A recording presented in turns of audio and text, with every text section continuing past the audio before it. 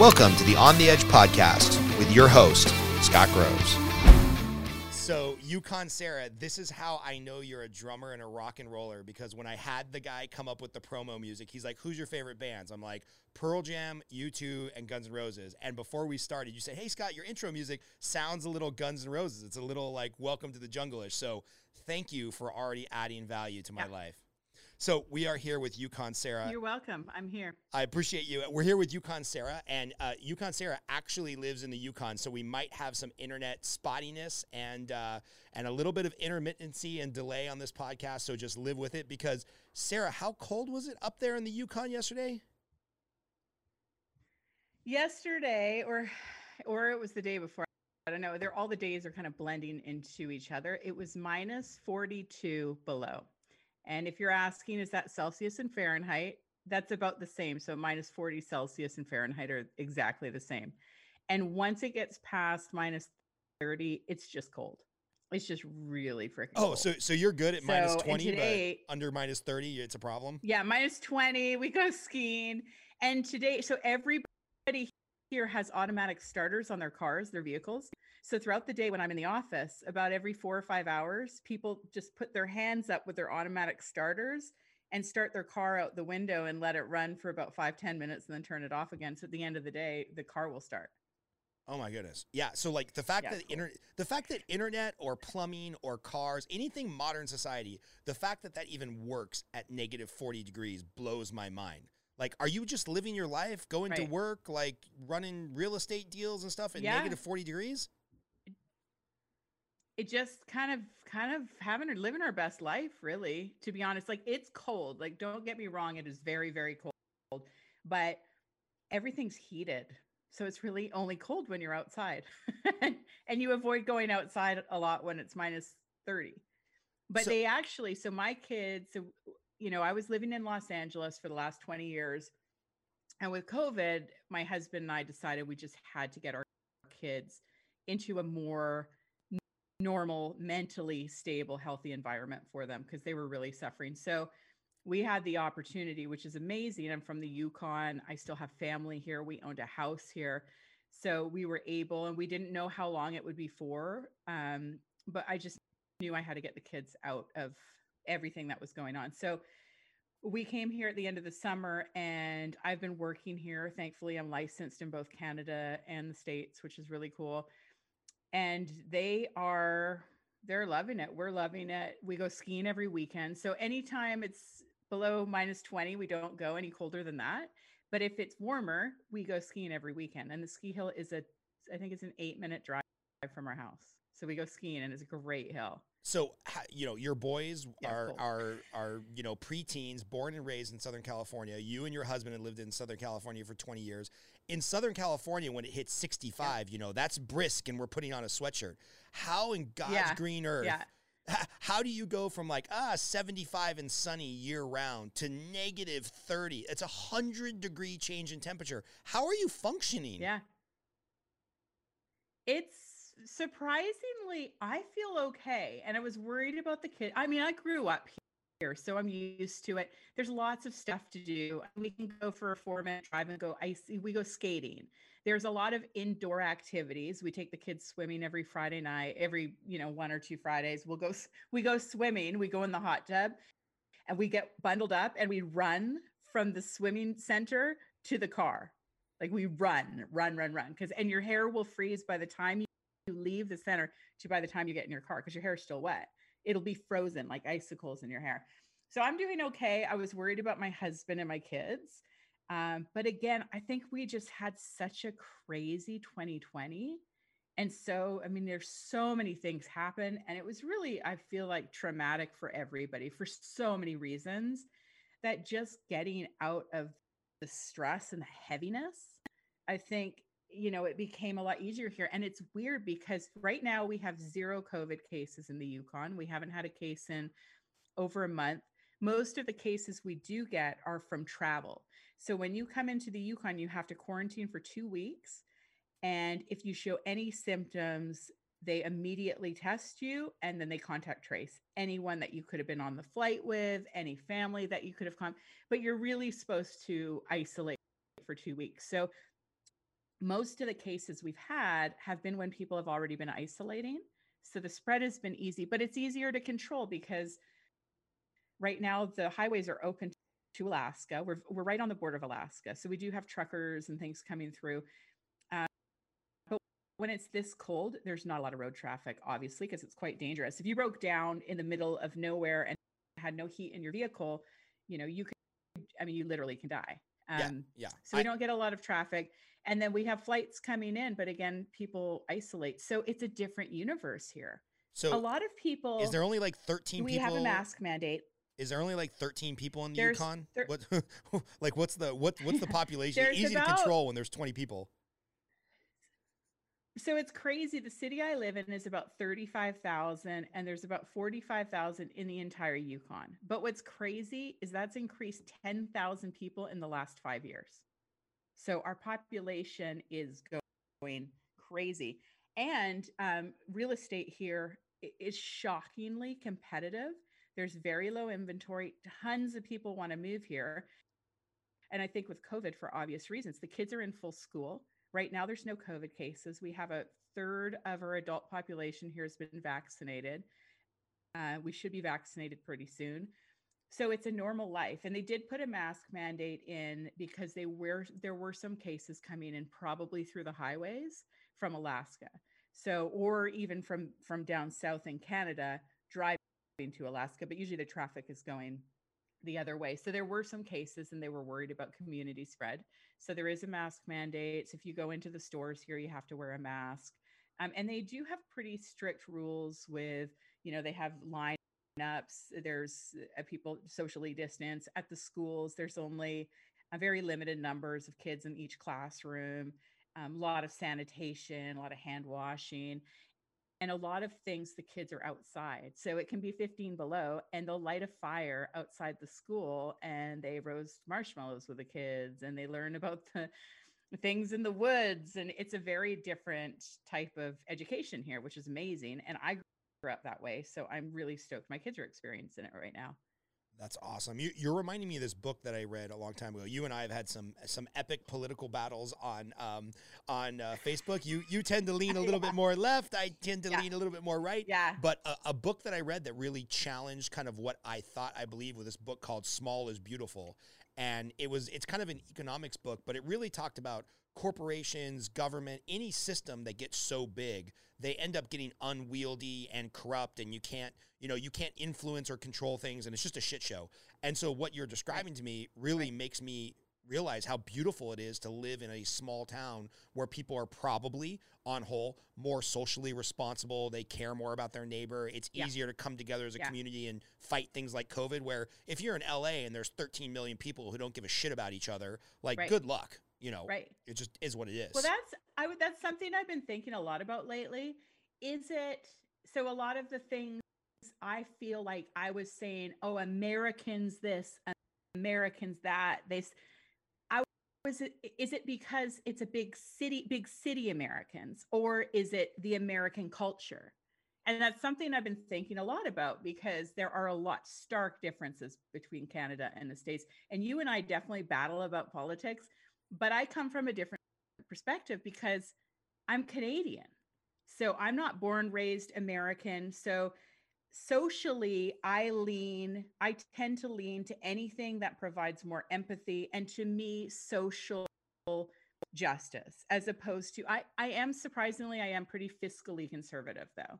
So I don't believe in blowing through tons and tons and tons of money unless it provides results. And that's something I saw you post the other day, something that I thought was really, really on point, is when you're talking about the intention doesn't matter. So if you have a big social program and the reason you're doing it is a good cause, but it doesn't work, then it's not a good program, even if the intention is good. And I thought that was actually really sharp because that's kind of where my brain is at. So there's things that I love about the States. I love the weather.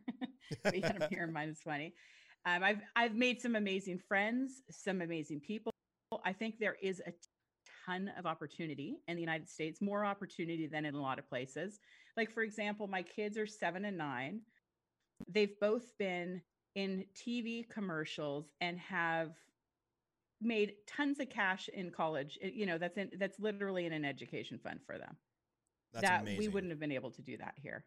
Yeah. So tell us about then, that journey. And I'm going to use the word journey because it sounds like a song that Journey would write. Like small town girl, Yukon Sarah learns to play drums in like the woodshed and then becomes a rock star in California and then becomes a realtor. Like you have the craziest life. You're like the female version of the most interesting man ever from those beer commercials.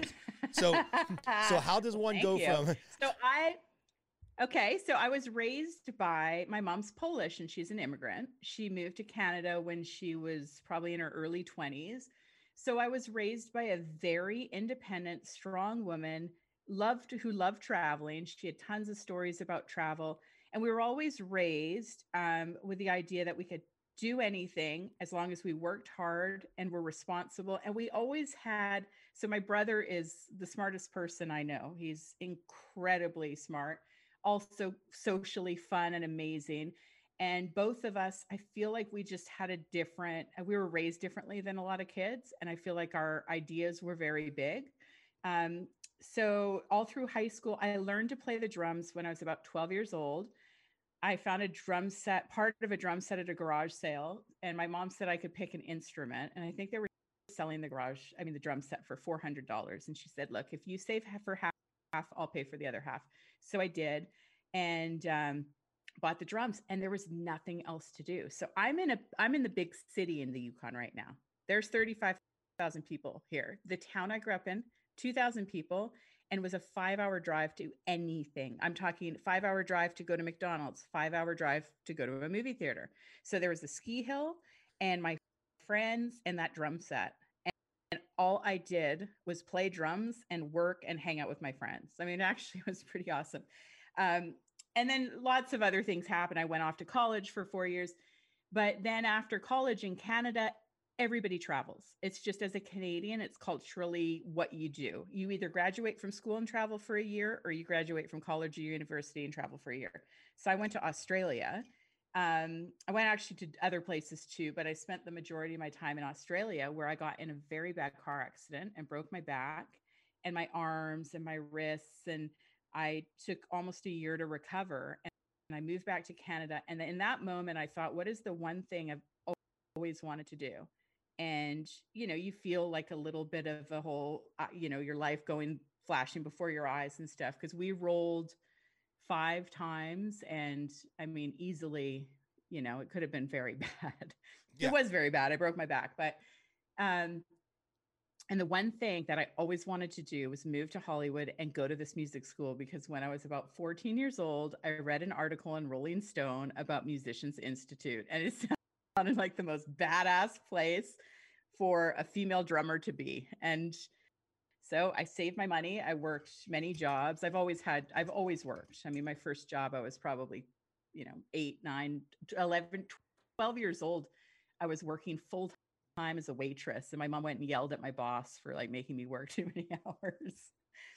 But I've always worked. So I've always had money.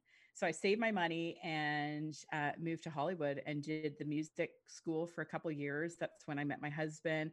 I did a lot of touring and playing, and it was awesome. I absolutely freaking loved every second of it. I love playing drums. And then I did some managing bands and doing that sort of thing. And that kind of worked its way into being a personal assistant. So I worked for Mick Fleetwood for a couple of years, the drummer from Fleetwood Mac, which was, again, one of those crazy life-changing experiences. And wait, so you got to like stories. You got to like tour with Fleetwood Mac and set up his drums and whatnot, or you were like back at home base? I didn't tour with him, so I was his personal assistant. So anytime he was home, I was there. But I did, yes, get to see Fleetwood Mac at a rehearsal with like 30 other people and just sit there and watch the whole thing with Stevie Nicks, like 5 feet away. I had dinner with Stevie Nicks one night because everybody else was stuck in traffic. Then it was just Stevie Nicks and I, and it was, yeah. So I've had some pretty flippin' cool experiences in LA. But when you have kids, as you know, things definitely shift. And I was pregnant and I knew I couldn't do personal assisting anymore because the hours are just so unpredictable and you can't just pick up and leave. You know, sometimes I would get a call at 11 o'clock at night and I need this, or I would be at work until midnight and then back, or I would be flown. And this sounds super braggy, but I get to go to Maui for work because he lived there part time too. So I got to work in Maui. So, but you can't just up and leave when you have a newborn baby. So I was pregnant, and it was a good transition for me. And then that's when my husband and I bought our house in the end of 2008, which turned out to be a very wise financial decision. And so we bought our house, and I became obsessed with real estate. And my realtor was amazing, and I'm still friends with him. And he's the one that actually told me, you know, you should get your license. You should consider doing real estate because I just was so obsessed with it. I think he was probably tired of me talking about comps in the neighborhood and stuff. He's like, just buy a house already. And you're like, I don't want to buy a house. Then I have to stop talking about real estate. Yeah, it's so crazy. So so we got our house, which was amazing. And then also, once I bought my house, I realized my husband and I, we had a big house, 4 bedrooms in Mount Washington. And my husband and I realized, well, shit, we can just rent the rooms in our house to our friends. We're hanging out with them all the time anyways. And that'll pay over our mortgage. And we can live like royalty, which is what we did. It was amazing. You know, we had money to travel. We were able to save. So when I had my babies, I could take a year off with each of them. So it was pretty great. Now I'm just reminiscing. And I'm also drinking a Caesar. I don't know if you can see it. This is a very Canadian drink, which is kind of like a Bloody Mary, but it's made with Clamato juice, and it's much tastier. Nice. I want to go back to the drumming, because we've had a few people on. We've had a drag queen on. We've had a struggling, aspiring comedian. Well, he's not aspiring. He's doing it. He's making money. But it's like, I kind of think all those jobs that people to move to LA to be, you know, singer, dancer, actor, drummer, whatever, you know, the ecosystem is just brutal. And like all those entertainment jobs, 99.9% of the money goes to the top 1%. So I want to hear the struggling Sarah gigs where, you know, you're playing drums, driving 3 hours to make $20 and 2 free cocktails or whatnot. Tell us about the ecosystem of being an up and coming drummer in a band. Cause I know you guys put out a couple albums, right? Yes, no, something like that.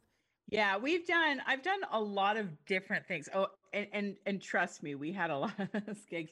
When I first moved to LA, I only ever planned to go to the school and then move back to Canada and be a Canadian in a big Canadian rock band. Cause there's not as many female musicians here. And I feel like it's easier to stand out. Whereas in LA, there are so many musicians.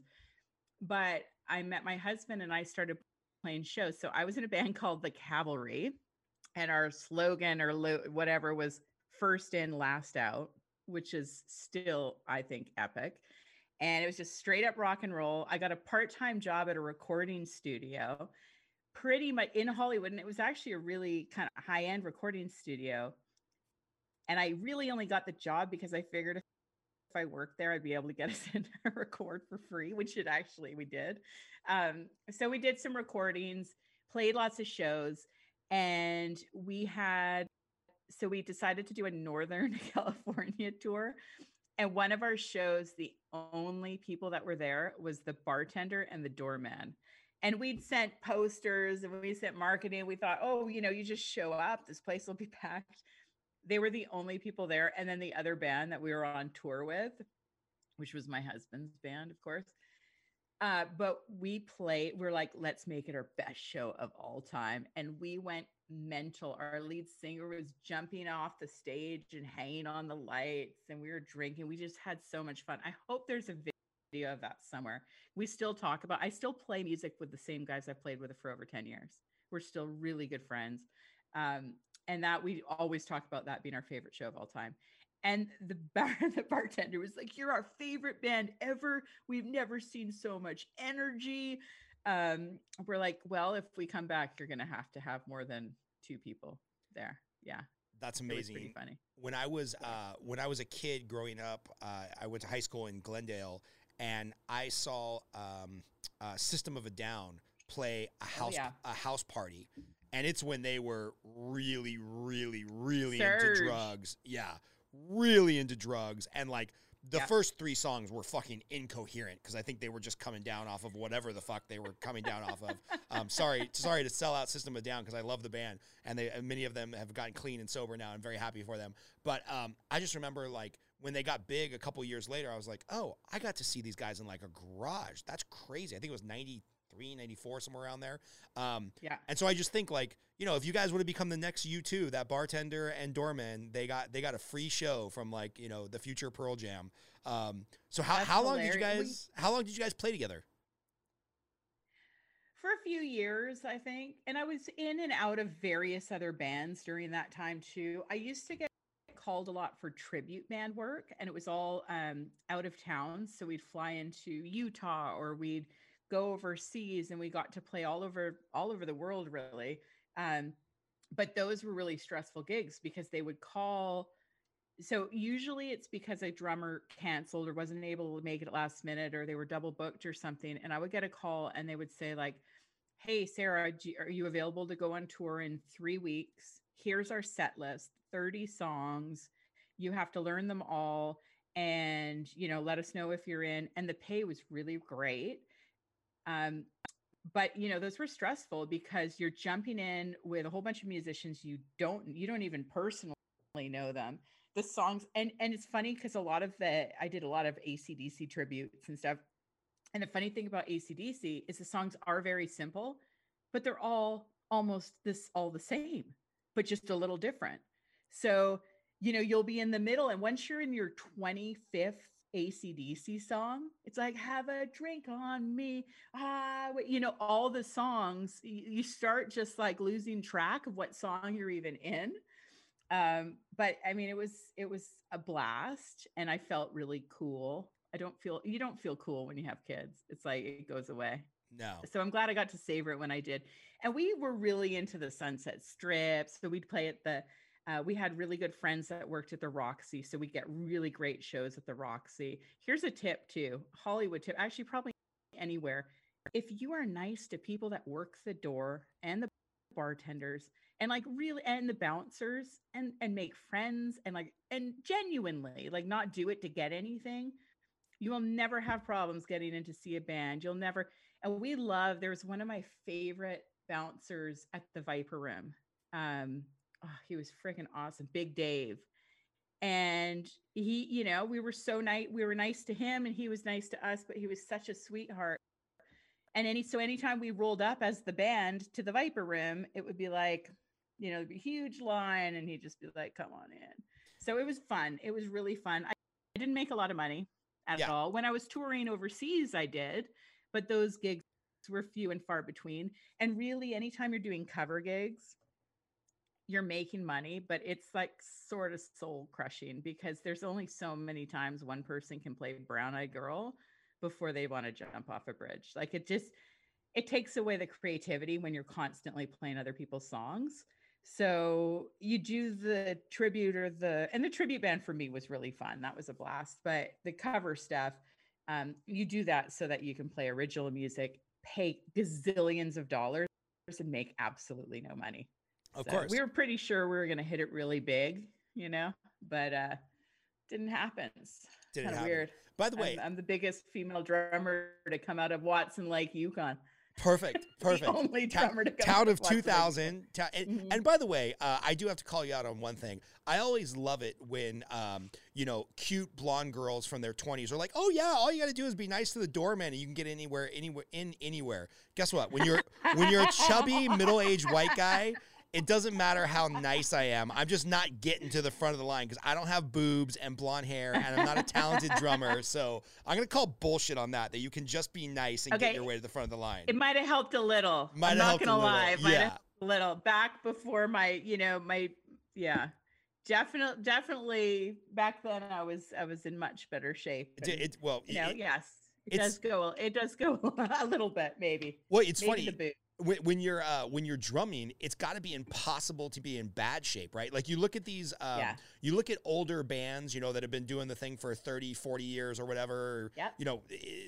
And look you at just Tommy Lee. Oh yeah, and you're Have like, you ever seen a chubby Tommy Lee? No, right? You're like, the drummer is in amazing shape, and the other four guys, they kind of let themselves go, but the drummer always looks awesome. So drummer always looks great, and it's not even the playing; it's the lugging the freaking gear at the end of the show. So my bandmates, I was in a band with all these guys, right? It was all guys and me, and the Cavalry, which later we became the Night Riders, and we still do a show once in a while. We did one for my 40th birthday, which was a freaking blast. But at the end of the show, they'd all get wasted, and I'm carrying a bass. Thankfully, I was married to a drummer that doesn't really drink much, so he would help me with my gear. But moving all the gear is a good workout too, and it's always in a dark alley, and you're carrying your bass drum and all your cymbal stands, and you always have a couple drinks after you play or while you play, and it was a really good time. I really miss it. I love playing drums. And what I love is, I don't know, for me, it's shows. I'm very social. COVID's been really hard for me because I'm a social animal. You probably why I'm on your podcast, because I love to talk. Exactly. You love to talk too, but I'm a social animal. I feed energy off being around other people. So me being home alone and not socializing is really hard. So yeah, I miss those days though. Man, did we ever have a blast. And I have so many crazy stories. I have a story. So I don't know if you've ever been to a place called on Highland in Hollywood, the biggest dive bar of all time. Oh shoot, what was it called? And that place was like the Lion, the Witch, and the Wardrobe. Like you would go into it and just some random adventure would come out. The whiskey? Like a crazy one time we were in there. I was with one friend of mine, and some random guy walked in and we started talking to him, and he started buying us drinks. And he's like, "Do you want to go to a party?" And we're like, "Of course we want to go to a party." And the next thing you know, we were in a super sketchy part of town, and he walked us up these stairs, and we went through 4 different levels of security. The first one, they took our phones away, and we were kind of drunk. So we were like, "Oh, it seems like this might be a bad idea, but we're never going to find out unless we try it." And then the second level, the guy had walkie-talkies.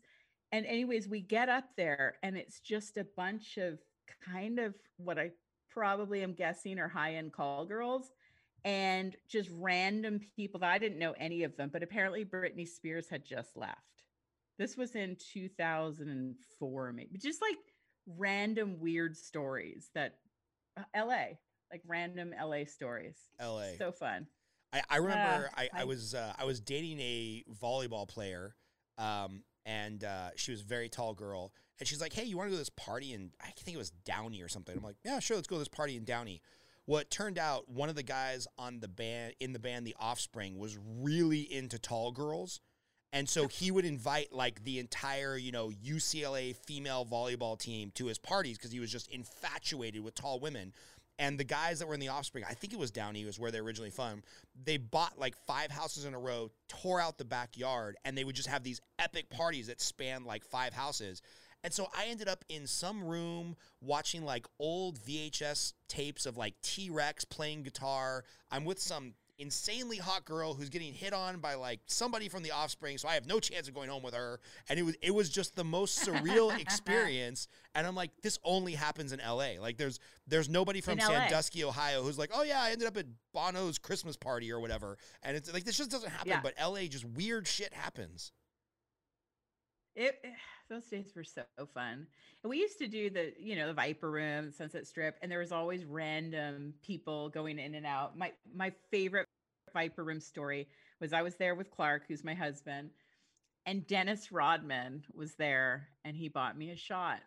And I was like, again, same thing. It's like, and you look up, and he's 100 feet tall. I mean, his head touches the ceiling. His hands are like the size of, they're this big. And he's just like, "Can I buy you a shot?" I'm like, "Of course you can buy me a shot." Again, just like weird. What's funny too is the celebrities that I don't care about the celebrity part of it, but I just think it's really funny. And it's so weird how people actually look in real life. Like I saw an old lady crossing the street once in West Hollywood. Turned out it was Madonna. Oh, there you go. I'm like, oh, she's so tiny. And she's like, but yeah, it's just LA. LA is a strange place, but it's a hell of a good time when you're in your 20s. Yeah. I had so much fun. And I'm glad that I got that out of my system before I had kids. Yeah, yeah, exactly. And how cool that you got to share a bunch of those stories with, you know, Clark, who's now your husband, back when you guys were just kind of like single and or dating and or thinking about getting married, but just like wild rock stars, man. Like how cool that you got to share that together. Yeah. It was really fun. And we it was funny because our friend said, you guys have to meet because he's like the male version of you. He's a drummer. You guys have so much. He loves Motley Crue and like you guys have so much in common. Those were the two most important things in our lives, right? Clearly. Motley Crue and drums. And so he MySpaced me and we ended up meeting, but we met and then we got married 2 months later in Vegas by a singing Elvis, which is what you do when you're 6 people. My entire wedding cost $289. And that included the limo ride, the champagne, I think 12 still photographs and a bouquet and a little boutonniere for $289. Yeah. See, this is money we ever spent. This is why you could afford the down payment on a house, which ended up being one of your best financial moves because you didn't drop $30,000 on a wedding like most morons do. Yes, 30. Not even like people spend 50 grand on it. This is one of my biggest things, and I talk about this on my podcast, is I just think weddings are the hugest waste of money. First of all, whoever's getting married, the bride and the groom, they're so busy all day. All these people come, they can't spend any time with them because they have to do the photos and then they have to do the cake cutting and then, oh, we have to do this and we have to do the first pig.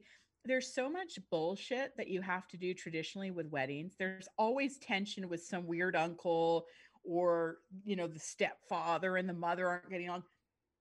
Someone always gets really wasted and does something inappropriate. I just think weddings are such a waste of money. And any wedding that we've gone to where the bride and groom have spent a ton of money, they're already divorced. I mean, there's a few of my really close friends whose weddings I think were more for the parents, and that's fine, especially if they're paying for it. Right. But as a young couple, you know, the idea, and that was never my dream of having like the white dress. And I got married in a Motley Crue halter top. Clark was wearing, it's like so ridiculous now, but it's funny. I mean, it's just funny. I think a lot of the times I do say things just to say that I did them. You know, like I went skydiving, not really because I've ever wanted to go skydiving, but I did it so I could tell people I've been skydiving just for like the cool factor. I'm not going to lie. I just did it so I look cool. Do you think that comes kind from of the Motley Crue thing? Yeah. Do you think that comes from growing up in a small town where, you know, you've told me you were working at a hotel when you were, 11 years old, cleaning pillowcases and like, It's got to be a pretty monotonous, boring existence when, you've hopefully not confided in me because I'm just about to say it publicly, but your family was not well off growing up and everybody was working their ass off 2 or 3 jobs. Do you think there's a little bit of that, like, oh, I've got to taste as much of life because I came from this little tiny town where you probably know people that are still working at the same restaurant they were working at when they were 13? Yeah, I don't know what it is. And my brother has that same too. I definitely think the reason we love travel and we're foodies, we love restaurants is because growing up, there was one restaurant in town. So, but we've always sought out adventure. And I had really great friends growing up, which I'm still really close with. And all of us really had this weird adventure seeker. I think that's a Canadian thing too. Canadians love adventure. We love doing, like they always joke about how if you want your party to be fun, always invite a Canadian because they'll be like, let's do this. And all, So, and I also, music was so, I remember this sounds really silly, but the first time I heard Skid Row at a dance or something, and I remember freezing and just being like, what the fuck is this? This is amazing. So music and adventure was always my thing. And I just always sought that out. But I did never like I lived in Vancouver for a while. I lived in Australia for a year. I never felt like I was in the place that was like really me until I moved to Hollywood. And I'd walk around and everybody would have tattoos and there were bands and music. And I just felt really, especially when I went to the music school, I really felt like I belonged there. Just that people understood how important music was. I mean, it really was my number one. I mean, I always joked about like, I don't know if I can ever get married because music will come before my husband, Right. It's funny. And it's funny because I think my husband used to fight with every single other girlfriend he ever had because they get mad that he'd spent so much time playing drums. So never had that problem with me. That's amazing. It's funny you mentioned that falling in love with Skid Row and the music. I never played music. I don't know why. Maybe I was intimidated by it. But I will never forget my dad and his family ran a U-Haul truck dealership. And sometimes people would drive cross country and they'd leave stuff in the truck and never come back for it. And somebody left. They moved from, I never forget the story. I was probably 10 or 11 years old. They moved from Chicago to LA and they never came back. And they left a double-decker, like satchel that had 60 cassette tapes per side, and they left it. And so awesome. So my score, man. Dude, That's my dad gave it to me. It was Quiet Riot, Guns N' Roses, Skid Row, Bon Jovi. I wore out every single one of those cassette tapes. I mean, there was a point where just every late 80s, early 90s hair band, I could sing every album start to finish. And my mom was like disgusted. She was just like, oh, you can't listen to this. She was a little bit on that it's devil worshiping music, and my dad was just like, shut up, Candy. It's fine. But yeah, I'll never forget Appetite for Destruction opening the song liner notes and seeing the picture of the naked girl getting attacked by the robot. And I was like, I'm like 11 years old. I'm like, what the fuck is this? Like, it's like discovering rock and roll. And yeah, ever since then, I mean, I've seen Guns N' Roses probably 15 times, and just any rock band from that genre, here.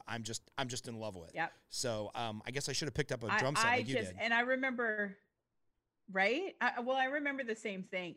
I mean, that music, and especially in the Yukon when there wasn't a lot going on, every single party, every single hangout with my friends was always centered around music.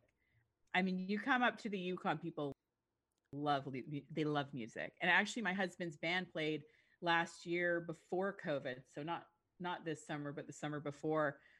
And they love live music here. But I remember those albums. I remember Guns N' Roses. I remember Discovery Motley Crue, Twisted Sister.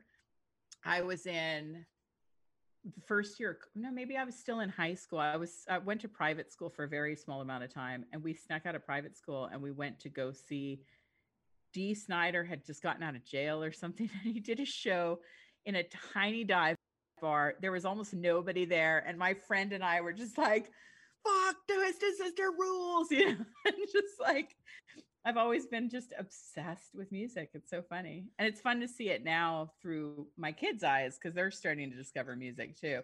But I don't know. They think I'm not cool when I like take out. I was playing Bon Jovi yesterday, trying to have them have a dance party with me, and they told me I was embarrassing them. So not cool anymore. I don't know.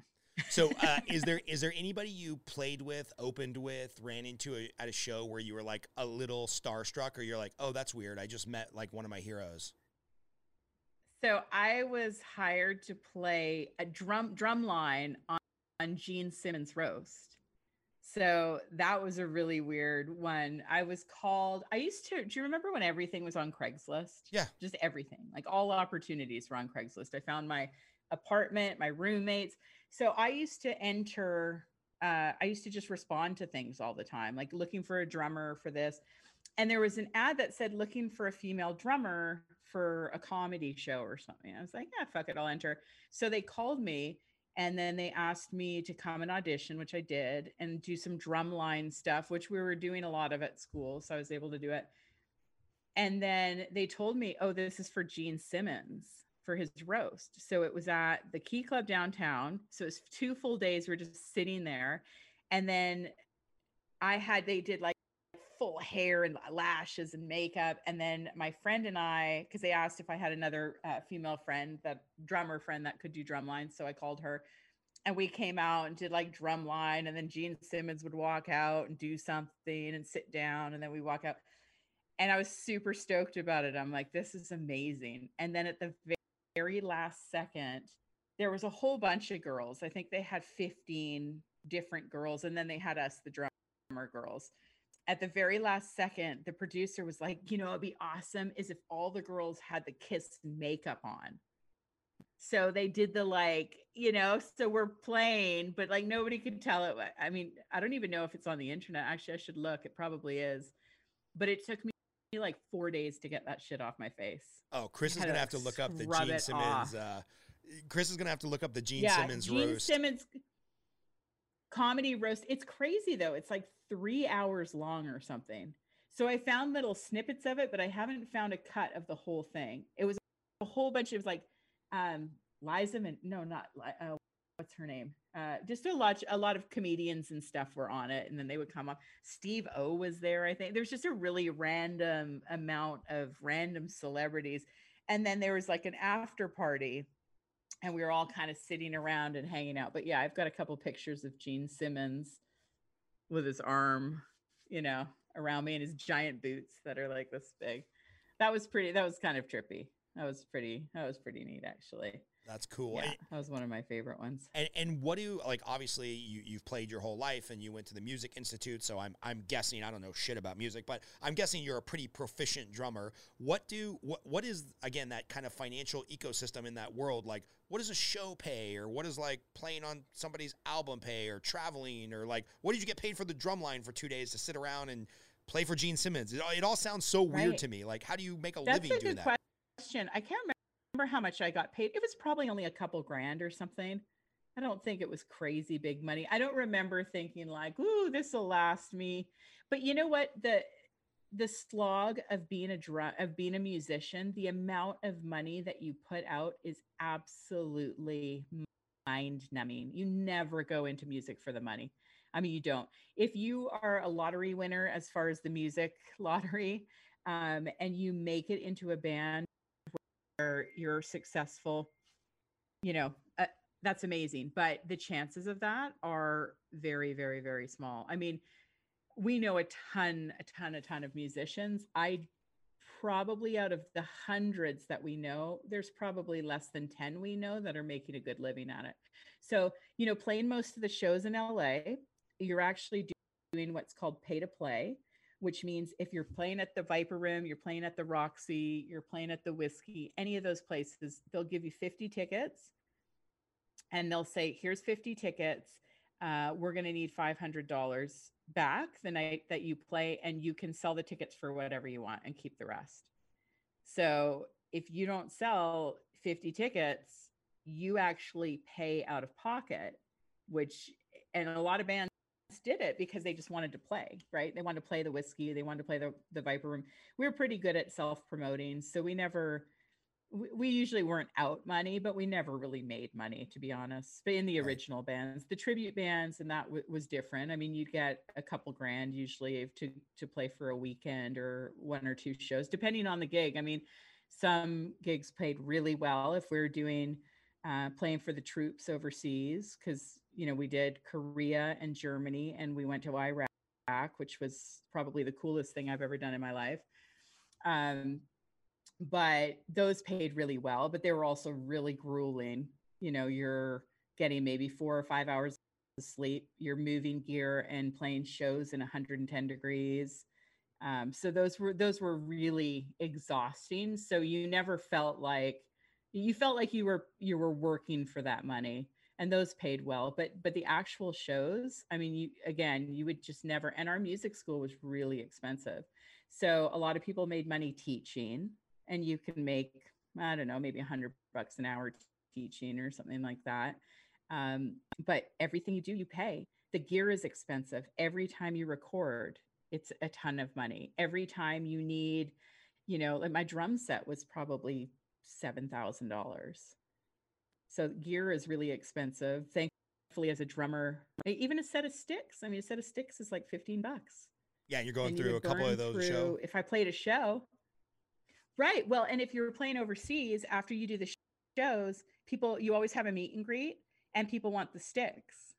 And you're not going to tell an 18-year-old, army guy that's in freaking Iraq, well, I can't give you my sticks because they're like $7 each. They're just like, take the sticks, take the fucking sticks.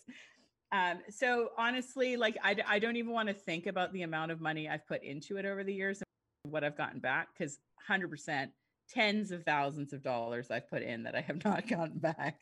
So but, wait, tell us about the life experience has been amazing. Tell us about playing in Iraq. How does that come about, and what is that like? Again, being a blonde female musician from Canada playing for the U.S. troops in Iraq. I'm guessing in the middle of a war is why you were there.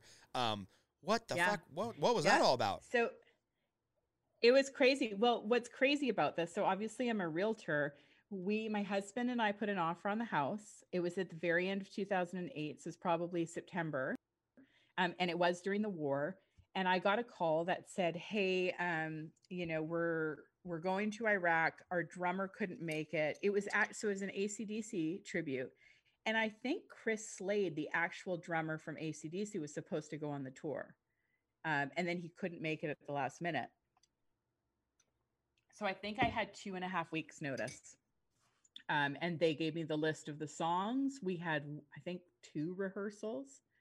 And not even enough time to go. 30 songs is a lot of songs. So we'd play for maybe 3 hours, 2.5 hours, something. It was long. And so I'm in the middle of buying a house, so stressful. I didn't know what I was doing. I didn't know anything about real estate. And we moved into this house. We'd moved out of the apartment. So we're in a house. There's literally nothing there. It was a foreclosure. And before the house went to the bank, the seller or the owners took every single light fixture out of the house. So to have any light in the house, we needed to plug in lamps. So we went to IKEA and bought some lamps and had lamps, and we were trying to fix it up ourselves. So we're pulling out carpet, scraping popcorn ceilings. We had no kitchen because the kitchen was gutted. We were going to renovate. And then I'm like, oh, by the way, honey, I'm going to go to Iraq for 3 weeks. And at the time I was making extra money by being a nanny. So I was really into music still. So I was playing a lot of shows, but I was also a part-time nanny for an amazing family in Silver Lake, like the sweetest little boy. So yeah, so I got the call, and then next thing you know, I'm at the airport and we're on a plane and we fly into, where do we fly into? Is it Beirut? I can't even remember. And what's crazy is I remember getting off the plane, and it's the only time that I've ever traveled where I actually was scared. We got off the plane, and our tour manager, who was also kind of security, was this massive guy. And all the women are covered from head to toe. And we dressed modestly because we knew that we were going into a Muslim country. And, but the way that the men looked at us, and it wasn't like, ooh, it was like, I want to kill you. It was really freaking terrifying being in that airport, and it was super packed. And he's like, stay with me, don't do anything. And then we were flown from a military aircraft into Iraq. And then we played, I think maybe 7 or 8 different military bases throughout Iraq. So we would play a show, and then we'd be in a helicopter, or we'd be in a carrier. I mean, we were in all different types of aircrafts, and we would fly to the next show. We never knew if we were playing. We never knew what was happening. And for our own safety, they wouldn't tell us anything. So some mornings they'd say, okay, we just sit. And it's not like there's a scheduled flight coming in, where it's like, right, it'll be here in 20 minutes. You go and you sit and you wait on, just a platform basically. And it could be half an hour. It could be 4 hours. So we just chilled, and we would sit there, and it was hot as fuck. It was over 110 degrees when we were there. It was so hot and really, really dusty. I mean, you're in the middle of the desert. And we would wait, and then a flight would come and pick us up, and we'd do our sound check. We'd go quickly get something to eat, and then we'd start getting ready to play the show. And we would play for 3 hours, and then we would do a meet and greet and a signing, and then we would go eat again, and we'd sit. Usually we try and sit with just anyone, because some of the bases we went to were very small, and the guys that were there hadn't seen other people for 5 months, 6 months. So they just want someone to talk to. So they we probably sit and hadn't talk seen a with them. girl. They probably hadn't seen a blonde Yeah. hair girl in like a year, you know. Right. Not to be too raunchy, but you were probably the standing fantasy of a lot of troops overseas for some time. They're like, "Ooh, the hot blonde behind the drums." You know, I hope that's not a guy with long hair back there or something. You probably impressed upon a lot of young men. Well, what's crazy too is when I went to Iraq, the one thing that stuck out and blew my mind was how young all the military guys were. I expected, and the Air Force too. Someone's flying you in a helicopter and you look and you're like, this kid's like 19 years old. You know, these guys were young. And I just had this, I'm a very empathetic person. I'm a total empath. You'll know this from our politics. And I remember just looking out and being like, these guys are babies. They're so young. So we just sit and talk, and we were there. I don't remember this. Maybe it was Iraq. I think it was another tour. No, it was Korea, and it was Thanksgiving. And to me, our Canadian Thanksgiving is different, a different time of year. But you could tell the kids that were sad and they were missing their home, and they'd be sitting in the mess hall or whatever and just kind of their head down. So we go and talk to them and try and just boost morale a little.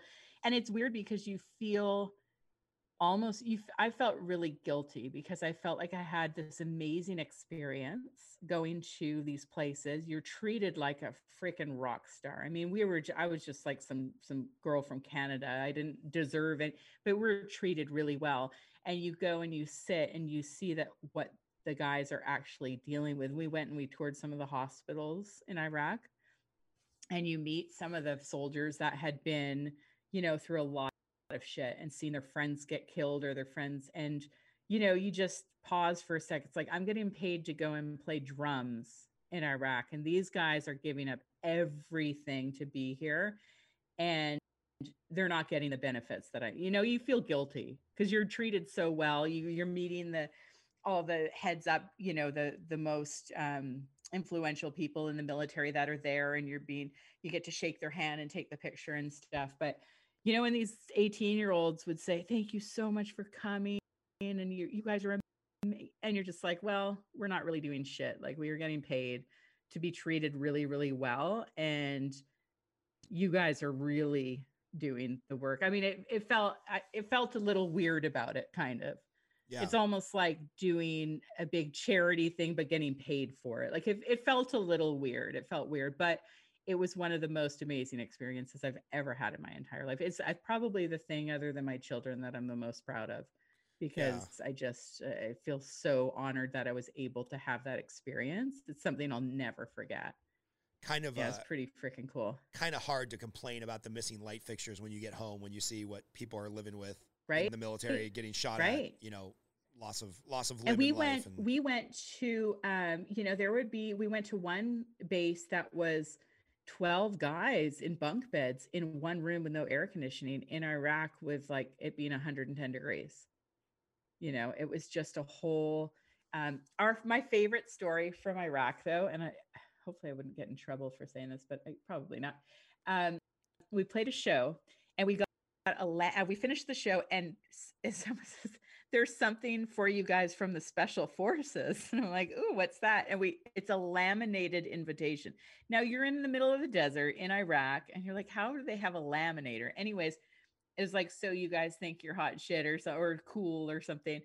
If you're really cool, then you will battle us, the Special Forces, to a rock band battle at blah, blah, blah, blah, blah. And we'll pick you up after the show. And we asked our tour manager, like, can we go? Can we please go? This is going to be so amazing. He was not happy about it, but he's like, fuck it, go.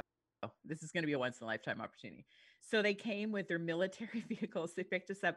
They drove us out of the wire, which is the safety of the base, which we are not, like, contractually, we are not supposed to leave the safety of the base. So we go to this kind of bunker, which is part of a hill, but it's like a secret cave inside the hill. And we go in, and they have power, and they have the rock band Guitar Hero thing. Oh, like the video game. Sofas, like couches. They wanted to challenge you to Rock Band the video game. Yes. So they had power, they had Rock Band the video game, they had booze and they had cigarettes. And you're in Iraq, you're in a Muslim country. You are not supposed to be drinking, even if it's on bases or whatever. But I won't say what happened. But anyways, so we battled them, and it was one of the most amazing nights of all time. And you're looking at these guys, and some of them were undercover. We weren't allowed to take pictures or anything. And this was before cell phone pictures anyways. Right. But I remember these guys, like their arms were like this big and tattoos, and they looked like they were Iraqi, like they looked like locals. And I remember thinking we could disappear and nobody would ever know where we were, where we'd gone. But they were so sweet and so amazing. And they took our email addresses and they're like, look, we're never going to be able to talk to you guys again or see you. Like 50% of us will probably die. I'm just like, oh. But I think like 7 months later, I got an email from a random Hotmail account. And it was like, it was so fun hanging out with you in Iraq. I hope you guys are doing awesome. Dan or something. It was one of the guys. He'd like sent a Hotmail from a fake Hotmail account just to say hi. And it was really fun. But that was probably one of the coolest things I've ever got to experience. That was pretty freaking I'm telling cool. you, this is going to be in the Yukon Sarah movie where it's like you, some special forces, CIA operatives, Navy SEAL guys in a bunker playing Rockstar the video game. Like that's some shit. If like, doesn't that sound made up? Yeah, I was just gonna say, if you weren't you, if I didn't know you, I would call bullshit. But I know it's you, and I know that actually happened. That's amazing. It was amazing. Well, you got cigars from my Iraq trip. I did. They're in my cigar humidor as a collector's edition. I got the cigars with the Operation Freedom awesome. Wrapper. That was very cool. So you come back. It's funny because. Go ahead. Sorry. I was just going to say they gave me a bunch of Iraqi cigarettes too. The soldiers would give us cigarettes. So when I got back from Iraq to the States and I'd go do a show or something, people are always bumming cigarettes. So they say, oh, can I have a cigarette? And I give them one from Iraq and they'd take a drag and just be like, oh my God, what is this? And I'd be like, I don't know. I just got it in Iraq. Yeah, I think it's and then opium it was like, you were in Iraq? Yeah. Oh yeah, no biggie. Special Amazing. Forces rock band. So you come back, and then sadly, Yukon Sarah has to become Sarah Skelton and grow up and do real estate. And what's that transition like? Obviously, it had to do with starting a family and having kids. But how do you go from like rock star to real estate? I mean, I know that you're a rock star real estate agent, but is there a letdown there, or is it a different type of satisfaction? It's a different type of satisfaction. There's things that I think my spirit loves about real estate. I love the fact that I make my schedule. I love the fact that if I want to work with somebody, I can, or if I don't have to. I love that it's flexible. I love being around people. I love the socialization of it. And I try and project what I want in life, which is I want my clients to be fun and cool and interesting. And so you'll see that my clients, a lot of them have tattoos and a lot of them are musicians. And I'm not a stuffy, but it's given me flexibility and freedom. And financially, obviously, it's been great. I didn't know what it would be like when I got into it, but it felt very natural. And I think it really works well with my personality. I'm really A-type, and I'm I'm always seeking out opportunities. Subconsciously, I think I seek out opportunities subconsciously. Like, for example, going through the Craigslist ads every single day and just typing in female drummer or just drummer and seeing what popped up and applying to every single thing. That's always how I've lived my life. So people would always say, you're so lucky you have these crazy experiences. But when I broke it down, my luck was always created from a random opportunity by me subconsciously seeking opportunities. It's the people that say I never win anything, but they never enter into any draws. It's the same kind of mentality. So it really worked with my personality. I had a really great mentor when I started, which I think gave me a really big heads up. And yeah, it just seemed very natural to me. I love driving around. I love seeing houses. I love houses, different styles and layouts. And so it just became really natural. And then I started making really good money. I mean, I made more money in 1 month than I probably did in 10 years if you added up all the drumming gigs that I'd done. Yeah. with really no specialized training towards real estate other than doing the exam and taking the real estate course. So it really, but for every real estate agent that does well, there's 95 others out of 100 that don't do a sale in a year. So Yeah. by the second year, I was a top producer, which again, I don't think it's necessarily about working hard.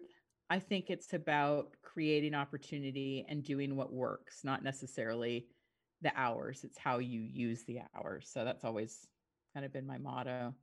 Yeah, and something that I'm always impressed with you and a couple other realtors that I've worked with is like there seems to be those realtors that are just, and it's fine. They're kind of going from deal to deal.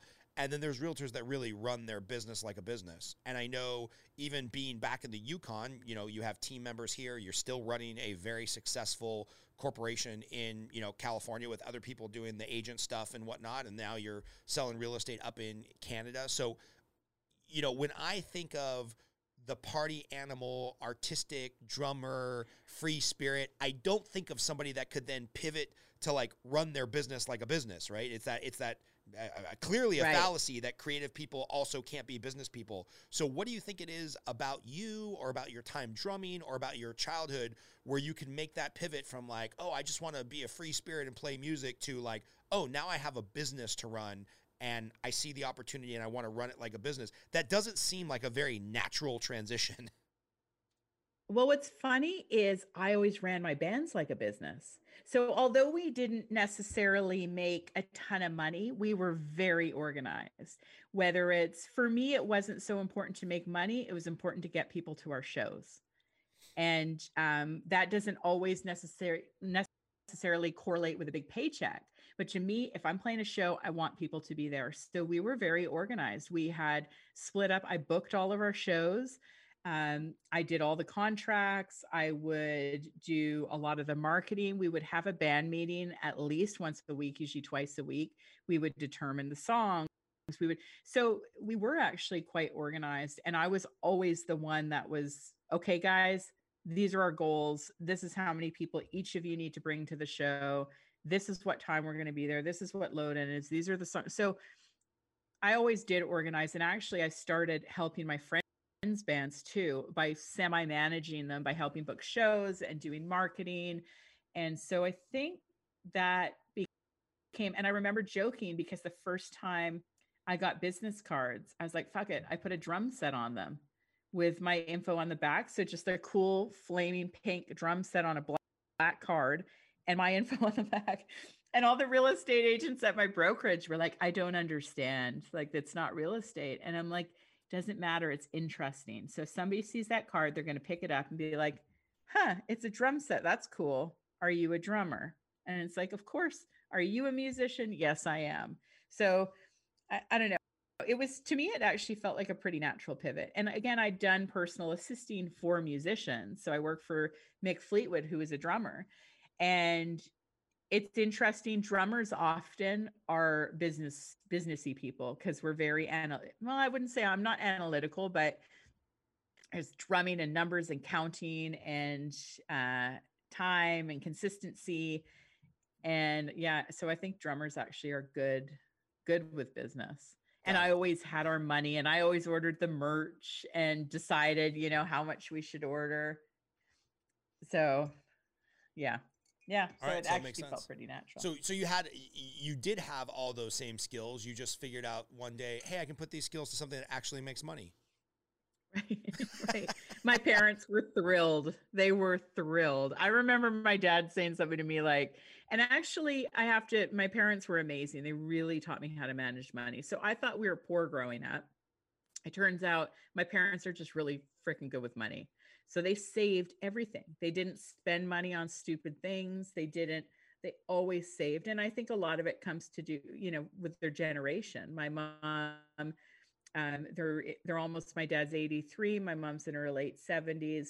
So my mom grew up in Poland, that long ago, where you would have to stand in line to buy butter. Yeah. Post World War II. And they would maybe have meat once a month or once every 2 weeks.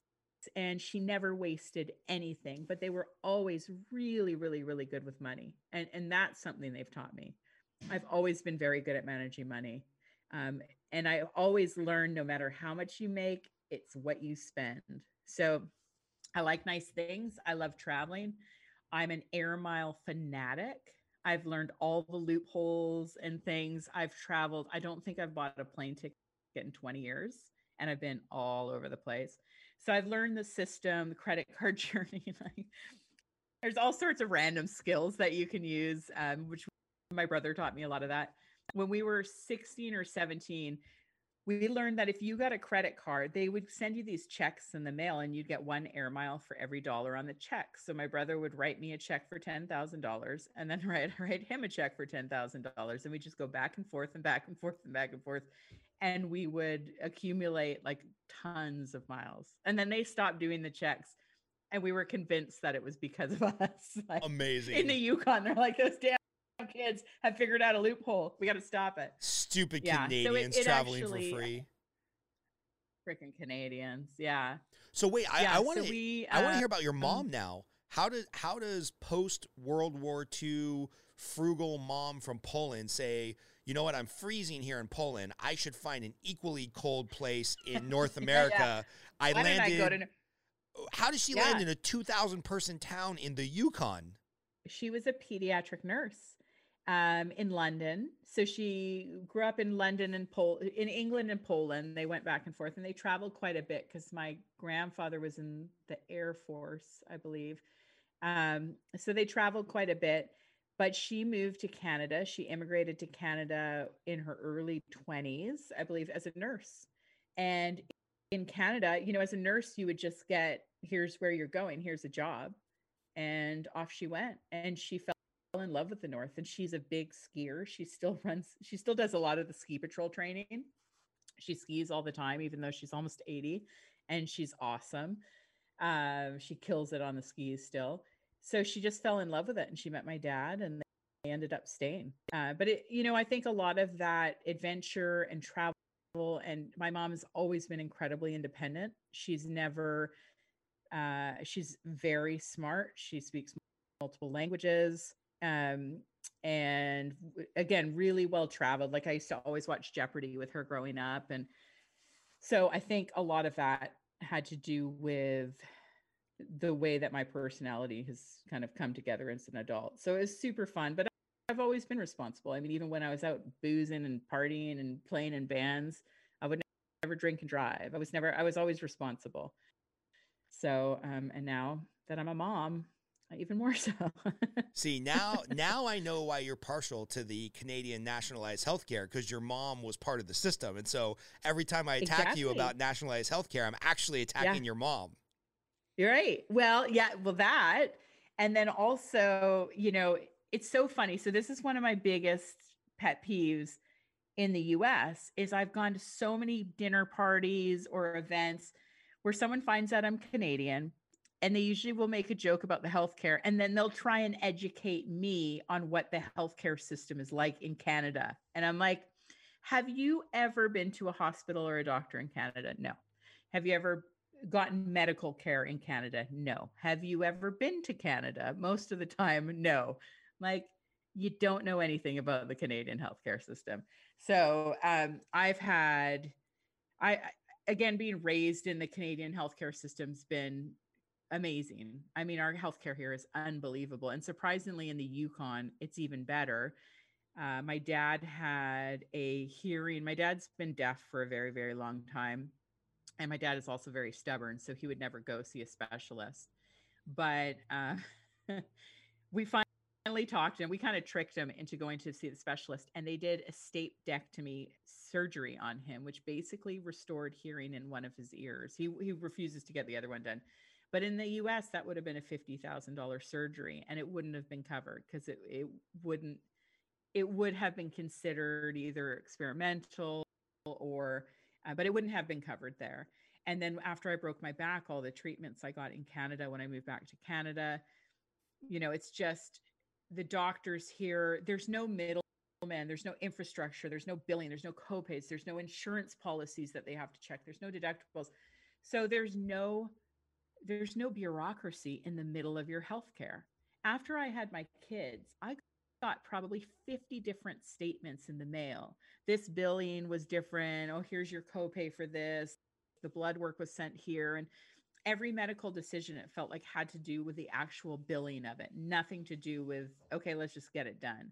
So it's something I'm very grateful for now, because my husband was hit by a car at the beginning of last year, and he was pretty badly injured, and he might need surgery. We're not sure. We're trying to put it off as long as possible. But, out of the insurance policy, which we had to fight for because her policy was horrible and all this, 10,000 of that went to the medical bills. And you see how the billing is done, and it's just completely ridiculous. And that's not even a concern here. If you're sick in Canada, you're going to be taken care of, but you don't get better care because you're rich. And that's the difference. The difference is in the States. If you have a really severe accident, you want to see the best doctor, and you have $5,000 for one appointment with him, you can pay it and you can go. That it doesn't work like that in Canada. So everybody is on the same list, and you're seen based on the need. So I had a friend that had a very bad spinal cancer thing. He was seen, he had surgery the next morning.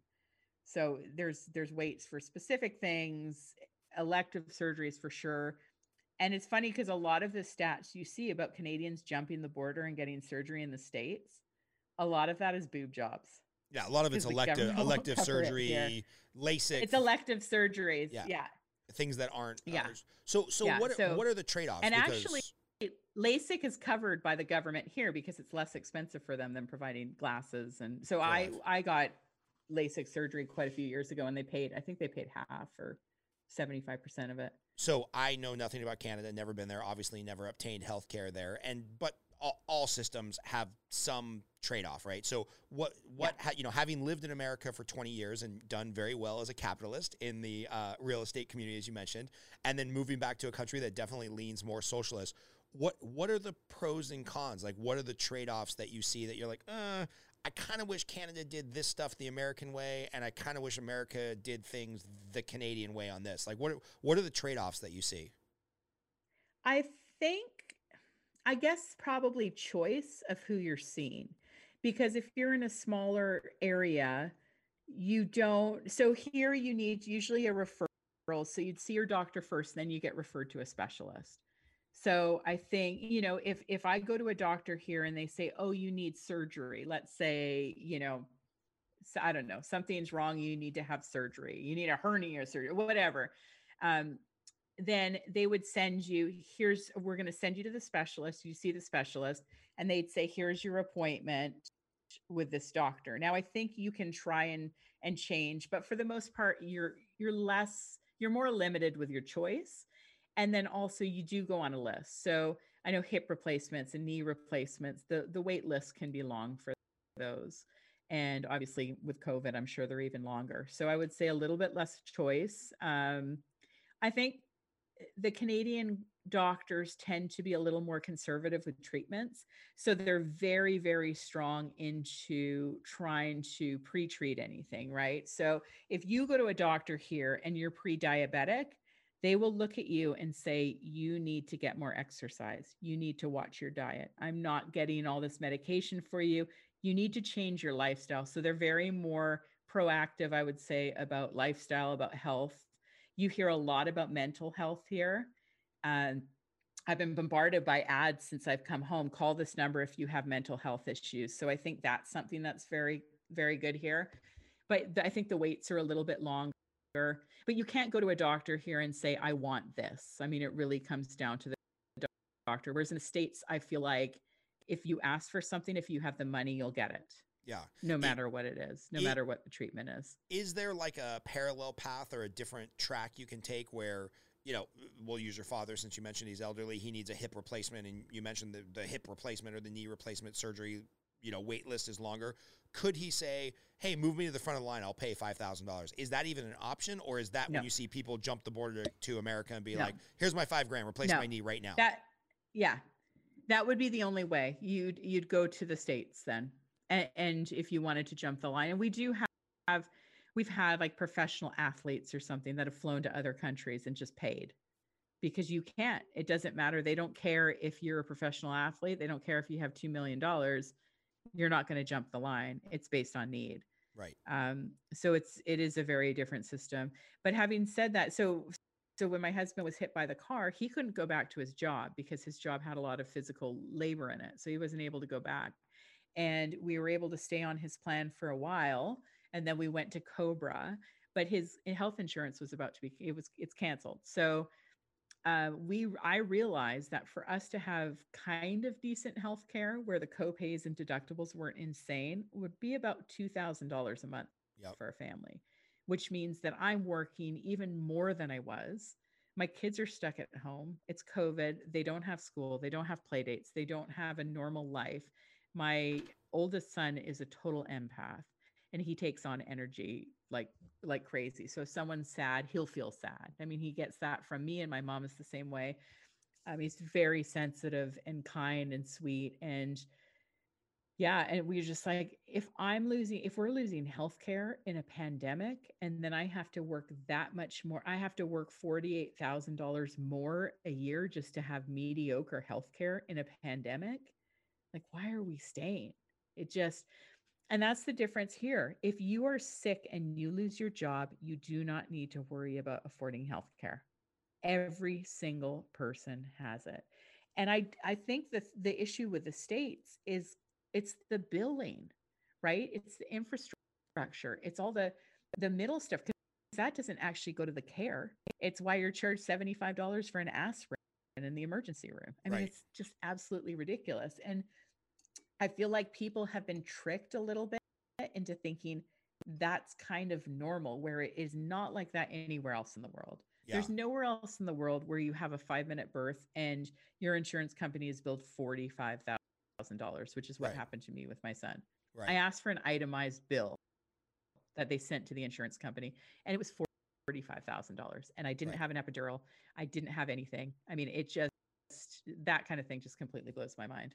Yeah, so, it is crazy. I've got a friend of mine who's very libertarian, and no, I get it. I got a friend of mine who's like a hardcore libertarian, and more as a thought experiment, because he had health insurance, but he like twisted his knee really bad playing basketball. And he's like, you know what? I'm just gonna play this game. So he called around and he's like, how much for an MRI? And they're like, well, what insurance do you have? He's like, oh, just assume I don't have insurance. So, he called like 5 different places and they gave him 5 different prices. And then he called back and he said, well, I need to come in right now. I'll pay cash. And then the price went to like 50% of what they originally quoted him. And then he went in and he used his insurance, and the price was like 400% what they had originally quoted him, because they know they're going to bill the insurance company, which then the insurance company is going to push back and ask for a 50% discount. And it's just this whole weird, fucked up house of cards. Like, look, because I don't want to wait around if I want a new hip. I don't know that I totally agree with socialized medicine, but I know the program we have right now in the States needs some serious, massive reform. And I don't know, especially with our political infighting, I have no clue how we're ever going to get to some type of compromise. And that's the thing, is I just don't think it can be fixed. It would have to be completely redone.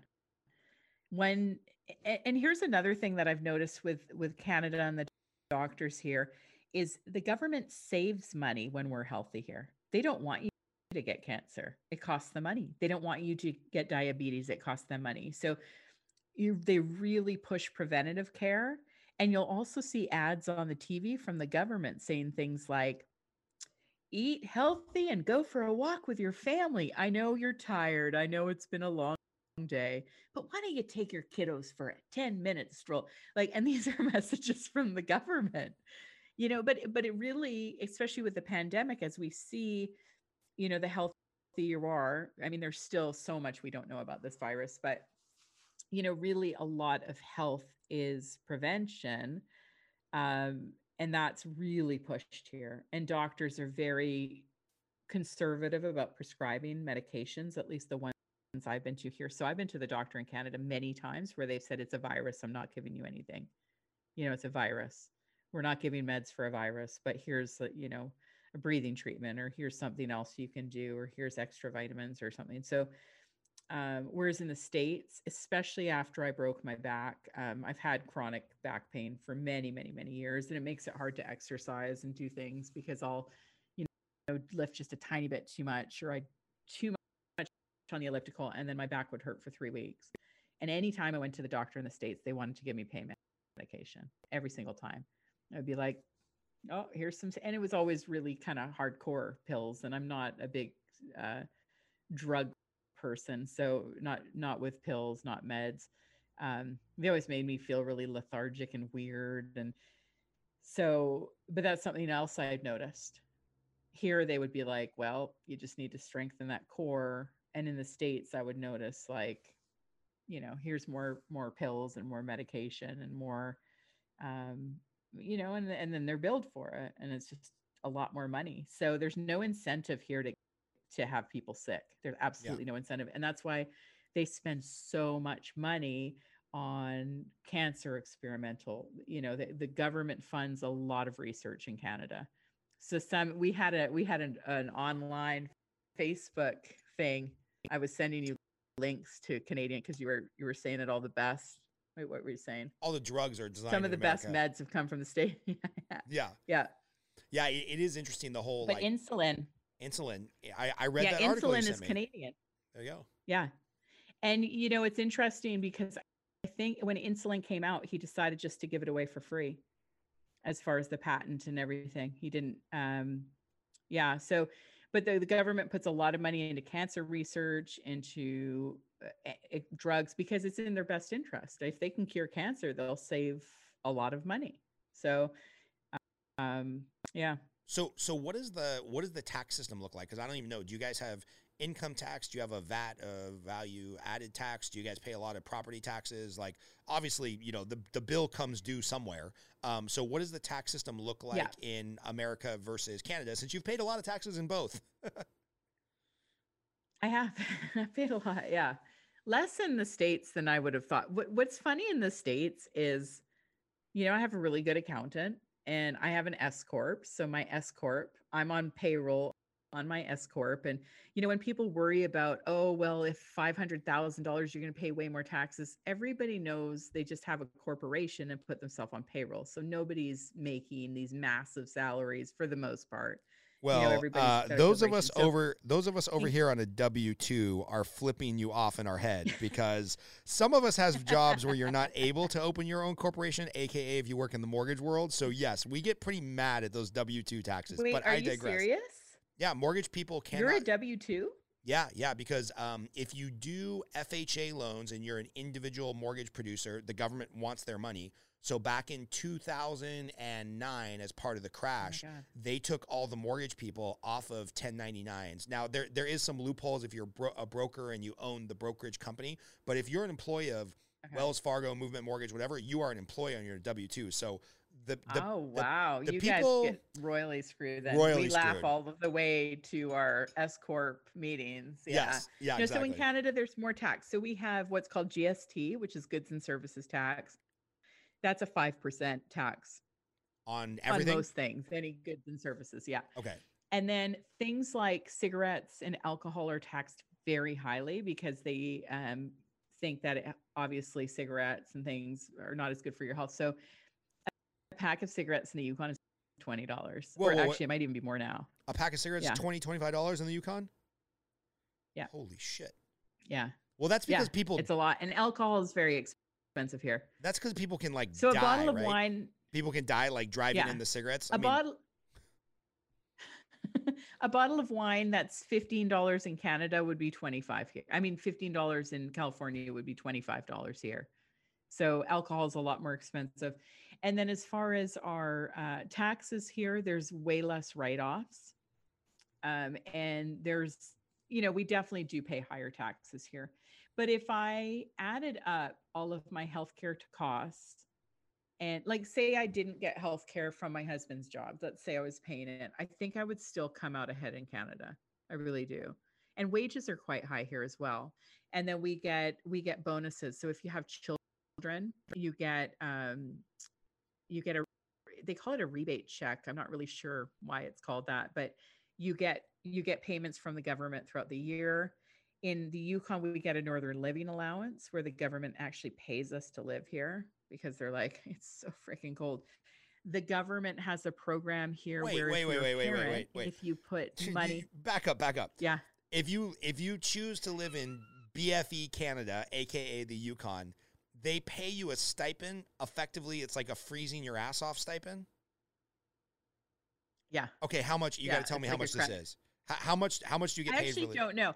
I'll find out because I don't know what it is, but I'll find out for you. Canada has the same system, and it's around $3,000 per year. $3,000 per year as for living in the Yukon.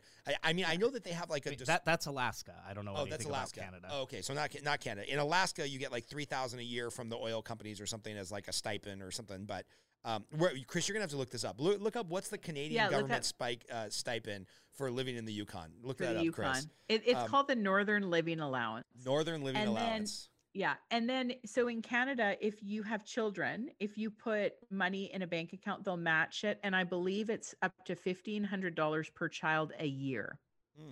So most parents take advantage of that. And then when the kids graduate from high school, there's money for post-secondary education. It's $11 per day. $11 per day, Northern Living Allowance. So you're getting about 4 Gs. 4 Gs a person just to live in the BFE cold. Yeah. Doesn't seem worth it. Awesome. Doesn't seem worth it. Living the dream. Living the dream. $4,000 barely going to cover your sweatshirt cost if you're living in negative 30 degrees. But the education credit is pretty amazing. I mean, when you think, and anytime, and a lot of parents that don't have a lot of money, they'll tell their family, instead of buying my kids Christmas presents or birthday presents, can you just put the money in this account and then it's matched by the government? So it's actually I think it's a really cool thing. That's it's so funny. And wages are quite high here. I mean, they're pretty high. Like I don't think there's any jobs probably in the Yukon that pay under, I wouldn't think anything under 15, but probably quite a bit higher. Do they have a minimum wage in Canada, or is it kind of just culturally that wages are higher? I don't know what it is anymore, though. I've only been here since August now, so I'm not sure, and I've been gone for 20 years. So I don't know what it is, but yeah, there's, and every province and territory in Canada has a different minimum wage. So in the big town that you're in, where there's 35,000 people, I feel like you're so personable. You could literally get to know all 35,000 people during your lifetime. So how does real estate work up there? Like, do you just get a tip, at the local drugstore that Bill wants to sell a house, and that Tommy is looking for a house? Like, there can't be that much velocity of transactions, right? You talk about the population growing, 25% in the last 10 years. What's real estate like up there? I think there's about 30 real estate agents here. I can't remember. And it seems like most of them are doing very well and very busy. So surprisingly, the house prices have gone bananas here because there's a lot of people that have moved and there's not a lot of inventory. So houses here are getting multiple offers, selling above ask. And the agents are doing very good business. I mean, I would say probably even more so than the top Los Angeles agents. Amazing. Maybe not the like mega $1 million agents, but right. Let's say a pretty good high end, Northeast LA agent would probably be comparable to an agent here on what they make, I would say. And so they're doing really well and they're busy. What are properties selling for up there in the North Pole? So their house just sold down the street from us for like 7. So I'd say 650 to 7 for a 3-bedroom. Let's say, I don't know. Well, and this is Canadian dollars. So it would be about $550 American, a little over 5 maybe. Yeah, wow. 550, I would say. So the house prices, but that's gone up a lot. I mean, the houses have gone up probably 200,000 in equity in the last 3 or 4 years. Wow. Which is kind of crazy. Yeah. So real estate's actually quite expensive here.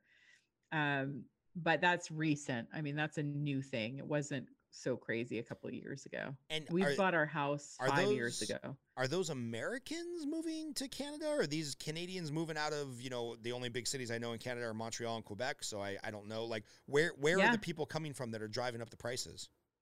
Surprisingly, there's a big French community here. So I do think people are moving here from Quebec. Down south, there seems to be quite a bit of work, and people just like a more simple way of living. As far as if I need to go to the bank and the post office and get groceries and go pick up my kids, that will take me 35 minutes. Right. You're not sitting on the You know, 405 like, for 3 hours. yeah. Yeah. If I need to go to the airport here, it would be 10 minutes, and the LAX is an hour and a half. And it's funny because I was joking the other day at my office with some of the other realtors about, so how many houses have you shown? Like, what's the maximum number of houses you've shown in a day? And people are like, oh, hell, we could show 25, 30 houses in a day and still still have time for lunch. And in LA, I feel like the max really is like after 5 houses, you're pretty tired because it just takes so long to get everywhere. So, but the agents, they do really good business here. They're super busy. They're really smart and sharp and knowledgeable. And most of the agents that are good and successful have been doing it for 20, 30 years, and they know everybody, and it's a lot of repeat business. Nice. And, in California, at least where you and I are familiar with real estate, the average real estate contract is 6%, maybe in a competitive market, 4.5 or 5, kind of split between the buyer and the seller. Do they have the same type of agreement in Canada where the seller pays like a flat fee and then the agent split it? Or how does the economics work in Canadian real estate? The seller pays, but it's kind of weird here. So for the first 150,000, it's a certain amount. Could be 5, could be 6, could be 7. And then after that, it goes to a different amount, and that's split between the two sides. So it's negotiable, just like any other commission. But yeah, I was always I'm still kind of confused about why not just a flat amount instead of the first 150 at a certain. And I guess maybe it's because with lower priced properties, it makes it worth doing all the work, if it's a land deal or something. But at that point, I'm like, well, you could just charge a different amount for land then. So I'm not really sure, but the commissions are less. However, there's lawyers involved in transactions here. So there's way less paperwork. I mean, every other day that I open our purchase agreement, there's another freaking disclosure in California. Oh yeah. Everybody likes to sue everybody. Oh my God. And here our purchase agreement is 1 page. Oh. And it's in big font. And there's no disclosures here. There's none, unless you own your property and you want to disclose it, but there's no disclosures. There's no bed bug disclosures. There's no smoke detector disclosures. There's no flood and fire hazard, and there's no disclosures. It's actually very refreshing. And I was talking to the owner of the brokerage I'm working at in the Yukon here today, and we were just comparing notes on like what our paperwork looks like. I was like, it is actually really nice to be here. LA is just so litigious, and the amount of paperwork is mind numbing. Yeah, I remember I started working at Washington Mutual and doing loans at the end of 2000. And I started out by doing a lot of second mortgages, home equity line of credits and things like that. And when I started, I think the entire closing document was 15 pages. You had to notarize a deed that went down to the county. You had to sign like a 7-page, basically like a credit card disclosure. Nobody ever read it. And then you had to send like 1 document to the IRS. And by the time Washington Mutual went under, I think in 2008, 2009, less than 10 years, that same second mortgage package was like 72 documents. And it was just a beast. And it was all because of different, lawsuits and different disclosures and different this. And now, these poor people, they sign a set of loan disclosures and it's 100 pages. It's like, nobody's reading that shit. Give me a break. No. I remember when I bought my house, I sat down and read every single piece of paper and everything. And it drove the escrow company insane. She kept coming in the room and being like, I can just summarize. And I'm like, no, I will read every single, because it was 2008 and I was terrified about what had happened in the entire housing crisis and everything. So I read every single document. Some of them I didn't really understand, especially the loan stuff, but yeah, it was just kind of funny. So how about you with the loans? I mean, you've done it for so long. Are you, and you're doing so many like podcasts, and I know you love talking, you love being in front of people. Are you kind of slowing down with the mortgage? Are you trying to build up a team? Or what's your end goal for everything? So I've decided the key to life is just having amazing partners. So in the loan business, I have a partner named Ann who does all the logistics. Like I talk to the clients, I talk to the realtors, I take the challenging, difficult phone calls, especially if somebody's disgruntled, because that's not Ann's wheelhouse. But as far as building, What do you mean loan, the appraisal came in $50,000 low? This is my dream house. Yeah. Oh, by the way, can I just say real quick, this is a jab against realtors. Okay, realtors cannot advertise on their Instagram all day, every day, that they're selling every single property at the absolute top of the market. You know, the same realtor, and I would use his name because we're good friends, but I don't want to bust his balls too much. Every single one of his Instagram posts is like, sold at the top of the market, sold 100,000 over asking, sold 150,000 over asking. And then the appraisal comes in low and he's like, I've never had an appraisal come in low. I'm like, you do realize if your house is the most expensive house in the market and you're selling 150 over asking, intrinsically, that means that there's no comparable properties for the appraisal. Like that's actually what you're advertising, is that this property will not appraise. So yeah, those challenging calls, I take all those. But to answer your question, you know, I've got a great partner in the mortgage business. I do coach loan officers, which is funny because I put about 2 hours of content together every week on Sunday for my coaching clients. And then my assistant shoots that out throughout the week. So it looks like I'm coaching all week long, but I really just took 2 hours Sunday morning when my kids are still asleep and put together all the content. And then on the podcast, you know, this is my Thursday night, Friday night passion project after the kids go to bed. And I've got an awesome assistant here in that business, Chris. So it's like, yeah, I mean, technically, I guess I'm running 3 businesses, but I'm still doing 50 hours a week in mortgage and just had my best year ever in 2020. Thank you, Trump and Biden, for fighting. The fact that Trump and Biden continued to fight all year and just kept dropping the interest rates lower and lower, it was very good for business. So, yeah, I think much like you, building a team and still running, you know, Los Angeles real estate from the Yukon, which I don't even know how that's possible, but you're doing it. You know, it's all about having a great team, right? I mean, you have great people, I have great people. Realize, it's leveraging, right, and realizing what you're good at. And it's the stuff that you love and is fun for you is the stuff that you're going to be good at. For me, I'm good at being around people and talking.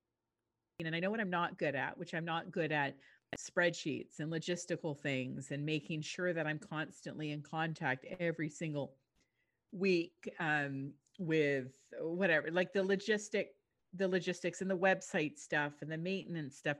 I know that's not what I'm good at, and I'm definitely not passionate about it. So once you start outsourcing the things you don't want to do and you keep putting off, but they get done, that's when you become successful. Yeah.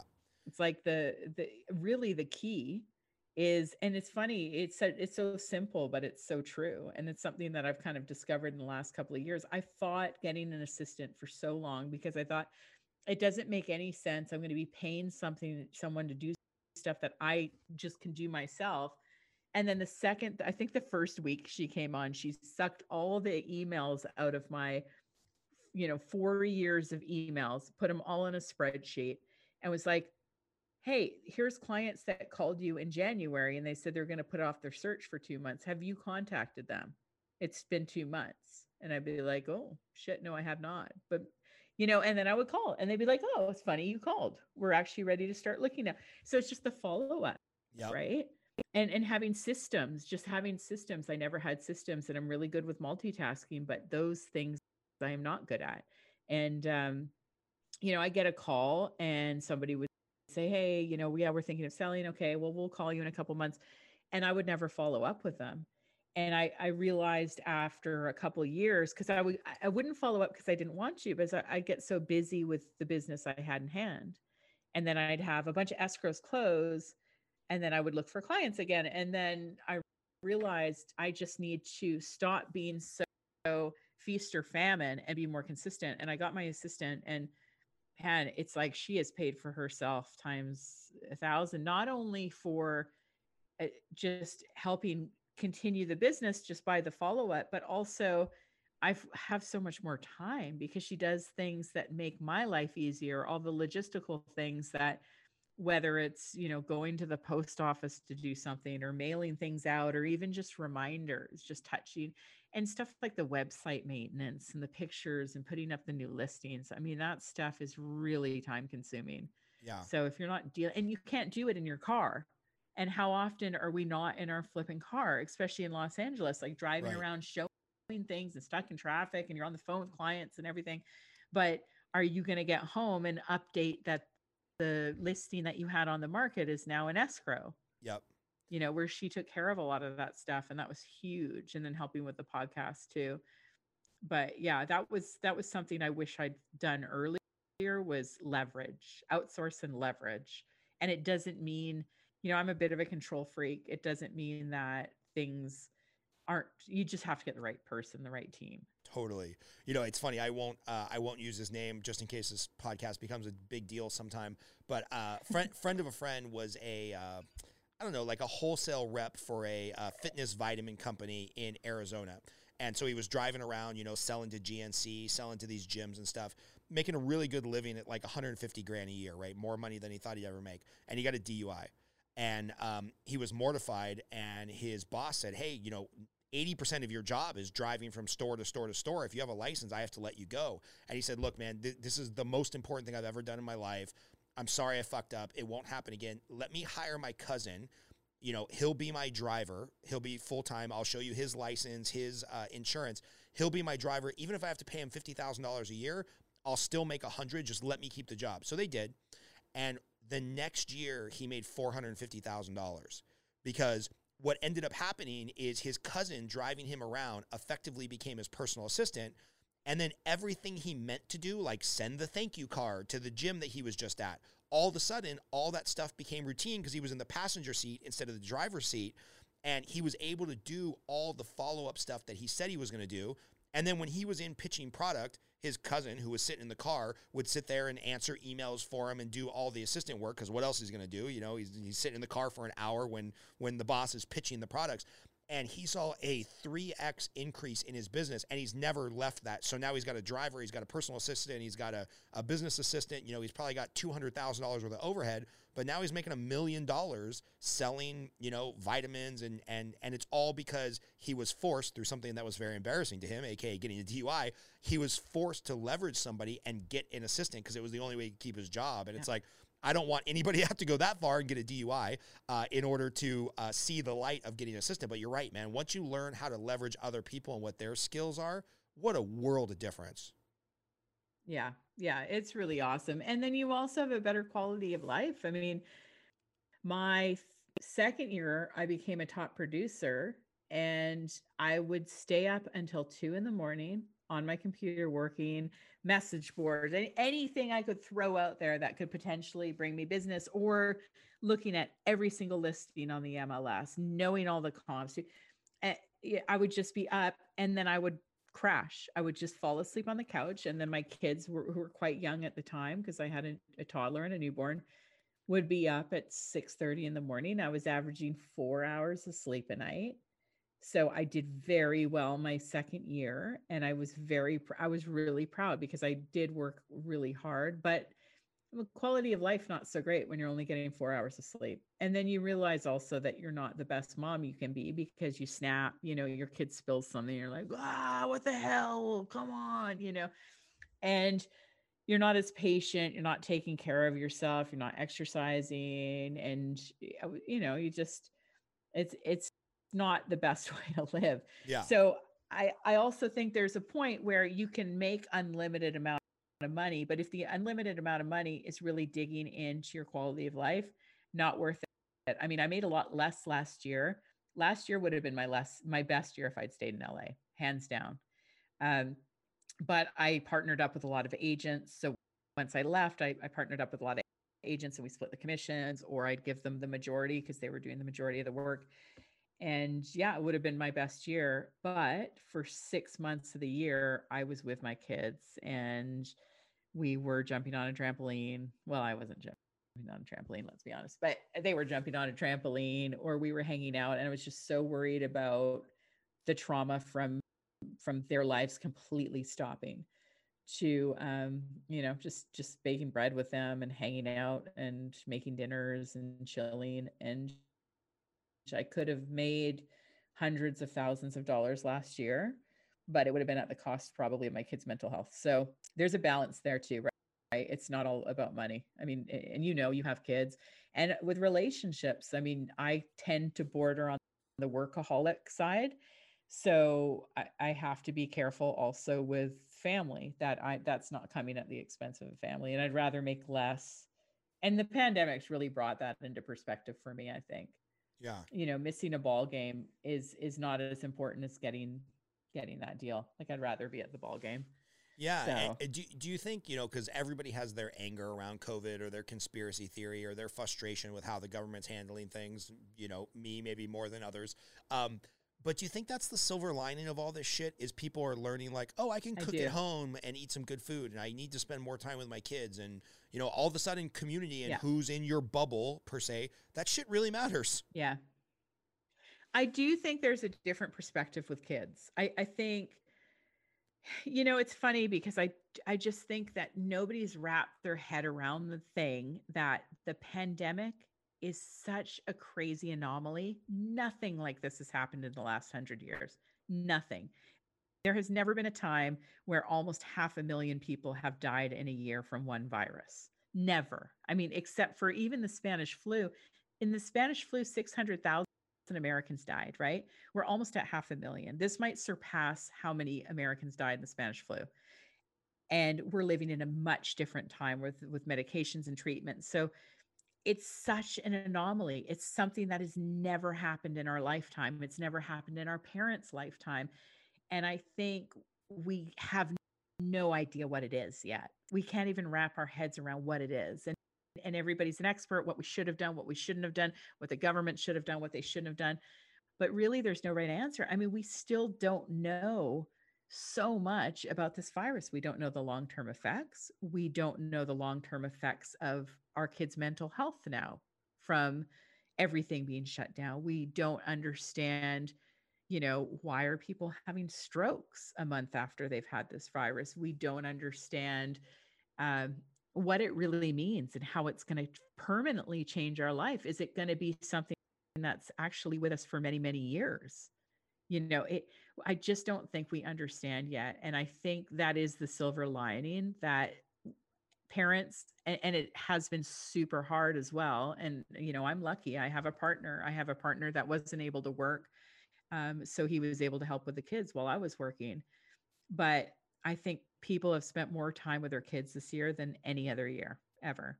And that can also be very, very hard.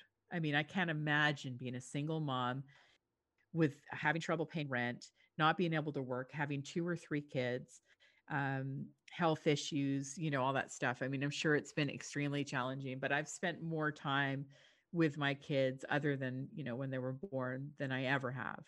And I know we've always been very close, but it's something really special. And they'll probably look back on this year as being a really happy year of going skiing with mom and getting to watch movies with mom and dad. And so I think but again, we've been really lucky. I got to jump in an airplane with my kids and my family and move to another country. And not very many people have that option. Yeah. Yeah, but I still just don't think we can wrap our heads around what it all means yet. Well, you said something that I think is really missing from the American conversation, which is the simple words, "I don't know." You and I are both very opinionated. We've had some heated discussions on Facebook, but we're cordial about it. And a lot of times, you and I end the conversation with, "Who the fuck knows? Let's have a beer," or whatever. Because it's very hard for Americans because we're taking our cues from politicians on both sides who both seem to have all the answers all the time and know everything. It's like, how enlightening would it be to have Biden or Trump or insert any politician be like, "Hey man, we don't really know. We're doing the best we can. I'll get back to you in 3 weeks when we have more information." I haven't heard that out of a politician, left, right, or center, in fucking 20 years. Right. We hear that a lot here, and we actually do in Canada. So we have our health experts, and we hear a lot of We just don't know. We just don't understand this yet. This is what we know so far, but we really don't know. Like, I think, yeah, it's, I mean, it's so much bigger than us. And it's funny because when it was happening, and I personally knew people that had been affected by it, by COVID, I was getting so angry at people that would say, like, it's made up. It's no worse than the flu. It's just blah, blah, blah, blah, blah. And I think now almost everybody's come to the side of, oh no, it's fucking real. Cause I know someone that's been sick. I know someone that's parents were in the hospital. I mean, once almost a 500,000 people have had COVID, it's a real thing. But I couldn't wrap my head around, why are people like, why are you so stupid? How do you realize it? How do you not know it's a real thing? And then I realized what people do for self protection is when things are scary, they say it's not real. So if you're at home and you hear a weird noise and you're like, oh no, no, it's nothing. It's nothing. It's my imagination. It's not real. And it's a self preservation method. And once I realized that the people that were so scared of what it could be, they pretend it's not real. And then it makes them feel safer. And once I realized that, I was like, okay, it's a psychological preservation for their mental health, where if you pretend it's not real, you're not going to be so scared. It's not going to be so scary. Yeah. And that made me actually feel better about it. Because I just don't think anybody now can pretend it's not a real thing. Yeah. And it's not serious. I mean, maybe when 40,000 people were dying, but I don't think anybody can say it's like the flu now. I mean, I think we've surpassed that. Yeah, it's interesting because I'd like to get your, more left-leaning take, and then maybe just a Canadian take. A politician that I really enjoy listening to his podcast is Dan Crenshaw. He's a junior congressman from Texas, ex-Navy SEAL guy. You would probably know. Is he the military guy, the Navy SEAL? Yeah, he has, eye patch. He has an eye patch. Everybody knows him because he had an eye patch. But the guy, he's very well spoken, super well spoken. He was raised in Central America because his father worked for an oil company, and then he did the whole Navy SEAL thing, and then I think he went to an Ivy League like Harvard or something on the GI Bill, and now he's a Congress. Very, very well spoken. And one of the things that he's been talking a lot about on his podcast is that, he believes everything is real. He believes that COVID, presents a real risk and obviously a huge, huge fatality problem for a lot of people, especially you mentioned earlier, people that are less healthy. But he's been talking a lot about, hey, I think the reason this has kind of fallen down party lines is because if you just look at the brain makeup of, we'll call it conservative versus progressive, they just tend to evaluate risk differently. So maybe you get somebody who's more progressive and somebody who's more conservative or Republican or however you want to, classify that. And they might both have the same understanding of the disease, but they just evaluate risk differently. And he was, citing a couple of studies where like more conservative people tend to go towards jobs that are more dangerous, police, military, oil worker, stuff like that. And, more progressive people tend to skew to professions that are more, you mentioned empath, like your son, education, healthcare, things of that nature. So I've really been trying to think about, maybe this is just like our brains are wired differently on how we evaluate risk, and that's showing up politically. So I don't know. I'm just wondering, I'm trying to think through this topic, and I'm wondering if you have any thought process on this, because I know, some realtors that you and I both know that are more progressive are like, I'm staying in my bubble. I'm not going to a house. I'm wearing 2 masks. This shit is terrifying me. And I'm kind of looking at them being like, well, you're a really healthy 35-year-old. Like, even if you get it, you're probably going to be okay. And then I'm looking at some of my conservative friends that are like, fuck it, I'm not wearing a mask. I'm going everywhere. It's my freedom. And I'm like, well, you're kind of fat and you have diabetes. Like, you should be a little bit more careful. So I'm just wondering if it comes down to like maybe Americans versus Canadians or left versus right. Maybe our brains are just wired differently on how we evaluate risk. I don't know. I'm just trying to think through this topic. Yeah. I mean, I get that. I think a lot of why the pandemic became a political thing is how it started. I think like in Canada, it doesn't feel political here at all. You don't have a politician. It really doesn't. I mean, it's also a different mentality here. So the difference I've noticed between Canada and the US is Canada is very, very focused on the community as a whole, the greater good. So it's funny because I see this at my kids' school all the time, and they'll say, it's all about, well, what you does affects the rest of the class. So as a good citizen, this is why we'd like you to behave this way, because what you do affects other people. And that's drilled into you as a child here. And it's just part of our culture. We're very wholly responsible. And then in the States, I feel like it's more of your own responsibility. So it's about you, it's about your family. How are you going to protect yourself? How are you going to protect your family? What's best for you? What's best for your family? Where in Canada, what's best for everybody? And I think that's the different thing. So here they'll say, the health experts will say, listen, I know it sucks to wear a mask. I know it's uncomfortable. I know you don't want to do it. But if you wear a mask, that could protect the people around you from getting sick. And it's really important. We have a lot of seniors in our community. We really want to protect our seniors. So I know it's uncomfortable. I know it's hard, but if we all do it, the seniors and people around can be protective. And Canadians will go, I guess that makes sense. And what's the worst that can happen if we wear masks? It's not going to make things worse. So, okay, let's do it. Whereas I feel like, in the States, and I do feel like the way the pandemic started, by saying it's not real, by saying it's going to be gone, it's not such a big deal. So you do have half of the political landscape thinking that the other side is trying to trick them, that it's not real. And fair enough. I mean, there have been so many things over the years. Killer bees are coming and this is happening.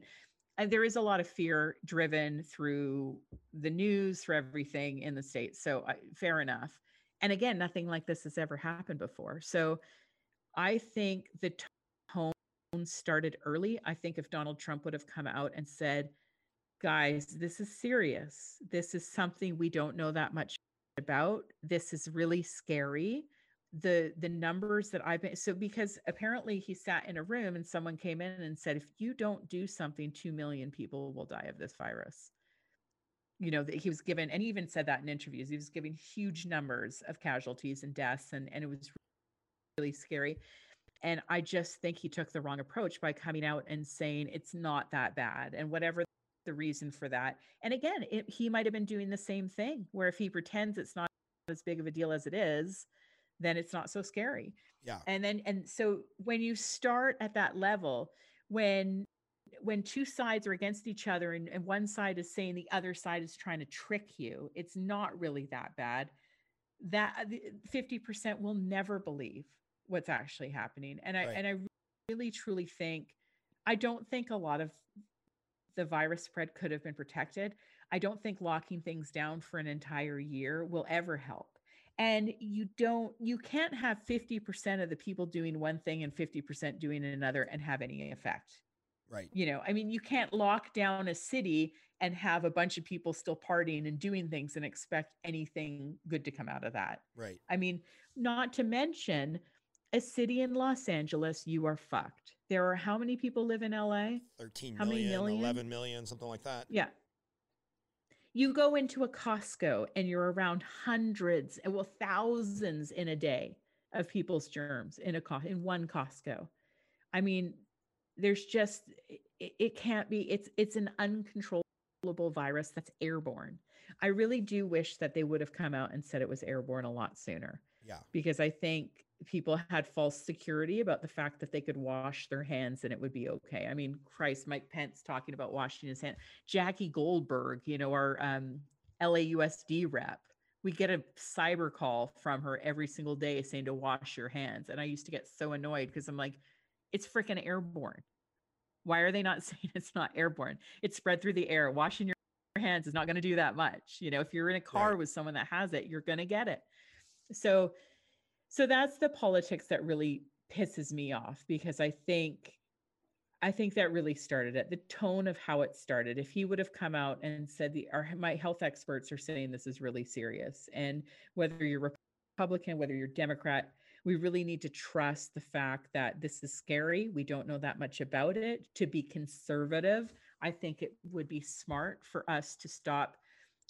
Maybe we all wear masks. Some of the, was it Taiwan that did really well with the spread. And there are ways, like in the Yukon, it's so tiny and small, but the contact tracing and the quarantining and all that, it did work. And then if you stall the virus enough that you can actually vaccinate quite a large percent of the population. But I just think there's no right answers to this virus. Yeah. I think locking down frickin' sucks. I think it's going to cause issues with mental health. I think kids are really hurting being out of school, and it's really, really awful for them. At the same time, guess what else is really awful? Your teacher frickin' dying of COVID. Right. So like, there's no right answers. There's not. We don't know. And it's not like black or white. Like, we should open up, we should shut down. There's literally no right answer to this. Yeah. Yeah. I was kind of willing Trump, Gavin Newsom, living in Los Angeles, we get the two extremes over the last 4 years. We have a very conservative president who Donald Trump's like the biggest anomaly to me, because Donald Trump, the man, the person who tweets, the leader of the free world, I hate that man. But I also liked some of the policies he enacted, right? Like some of the stuff that he believed in on a policy front. I'm like, oh yeah, I agree with that. That's kind of a more traditional conservative or libertarian viewpoint. So he gives me like PTSD just thinking about like, oh, I kind of agree with that fucking policy. God damn it. Why did you have to tweet that, you asshole? And so he's very frustrating to me. But one of the things that I hate about government, and I don't know if this is the same in Canada as it is in the US, it seems maybe not as much, is just being realistic about human nature, right? So it sounds like what they're doing in Canada is they're appealing to human nature and the greater good. Like, hey guys, might be uncomfortable. We don't know a lot about this, but wear a mask. You might save grandma. We're not trying to take away your personal freedoms. Whereas I feel like in America, we don't do a good job at looking at the human nature. And I always go back to this cigarette tax in California. And somebody will fact check me and I'll get the numbers all wrong. But I remember in LA City, I'll just use round numbers, and they're going to be wrong, but whatever. LA City, LA County said, okay, well, we're gonna tax cigarette packs at an extra $1 a pack. And that's going to create $1 billion in revenue over the next 10 years. So we'll go ahead and spend that $1 billion now because we know the money is coming. Well, guess what? When you don't factor in human nature, if you tax cigarettes at $1 extra a pack, you only end up collecting $800 million instead of $1 billion in tax revenue, because human nature changes when you put a policy in. And I'm like, these are people that are way smarter than me. I'm basically a high school dropout. How can you guys not realize to like factor in what's going to happen with human nature? So to your point, going full circle about the COVID, I would have had so much respect if they would have been like, hey guys, everybody stock up. Every single business in California is closed for 2 weeks. No Costco, no essential services, no school, no everything. We're going to try to like nip this thing in the bud, and let's just do it right for 2 weeks, and let's have some shared experience. Instead, I feel like all the policies of the federal government and the state government for the last year has been like, well, let's kind of be half pregnant. Yeah. You can go to restaurants, but not really. And you can go to Costco, but you can't go to church. And you can go to, you can go to the dispensary because weed's an essential service, but you can't go to an AA meeting because that's dangerous. I'm like, are you guys fucking high? Like, and Pasadena is fully open for restaurants, but you go over to Northeast LA and everything's like, to me, that's the thing. It was so inconsistent, right? And then I was really pissed at Gavin Newsom for going to freaking dinner at French Laundry. I'm like, come on. Right. Like, common sense. Even if you want to go, you don't, because that's freaking stupid. I just, with the shutdowns, I have super mixed feelings about it, because I just don't think, maybe if we'd started wearing masks earlier, maybe things could have been more opened up, but there's just such a giant amount of people, and we have such multi families living in the same house where there's so much exposure risk. And then the countries that do open up, they end up having to shut back down again, right? Sweden opened up, and then their numbers went crazy, so they had to start shutting things down. So, but then opening things up half, and then shutting them down half, and then some things open and some not. It's so confusing to me. It's like, I have a sex therapist friend who's been vaccinated, but like a teacher has, it's just like, I don't understand. Yeah. I don't understand a lot of the policies, and I don't understand the fix for shutting down and opening up. Well, in fairness, I need Don't sex think way it would have more. worked though. I need sex way more than I need Yeah. school. So I'm okay with your sex therapist getting vaccinated before the teacher, but probably not good for my kids. Okay, yeah. Touche. But I'm just like, how do they decide? Like, this is so confusing to me. I've mixed feelings about. I was very upset when the school shut because they shut down really early, and I was really upset because I knew my kids were so scared and so confused, and also selfish reasons. I wanted them to be in school so I could work, and then it dragged on and on and on and on. And I have so many feelings about LAUSD. I think I think it's criminal to have a school district with 500,000 kids in it and a $5 billion budget under one umbrella. I think it's absolutely criminal. And I think some of the teachers could have had, if it wasn't LAUSD, the schools could have had one day a week where the teacher is there and the kids are outside. And whether they're sitting with masks or something, just something, and I feel like, I don't know, it's just such a mess. I was really disappointed in LAUSD. The distance learning was a complete joke. I had my 7-year-old who was 6 at the time, who he went from seeing his friends every single day to staring at an iPad where there was zero live interaction from his teacher. None. She wouldn't, because she didn't have to as LAUSD. And, it's a 6-year-old who's stopped seeing, and the parents would try and organize like a Zoom session once a week just so our kids could see other kids. Mm-hmm. And it was such a failure. And, it's like, if the schools can't control a lice outbreak, are they really going to be able to control a pandemic? I don't think so. So it's just, there's just so much failure in California. There's so much money funneling into LAUSD, where over 50% of the $5 billion budget goes to pensions and healthcare for administration and teachers. And obviously teachers should have pensions and healthcare. But how does that make any sense that that's the huge bulk of our education budget? Like, that just blows my mind. Because in Canada, the government isn't spending their budget on teachers' healthcare.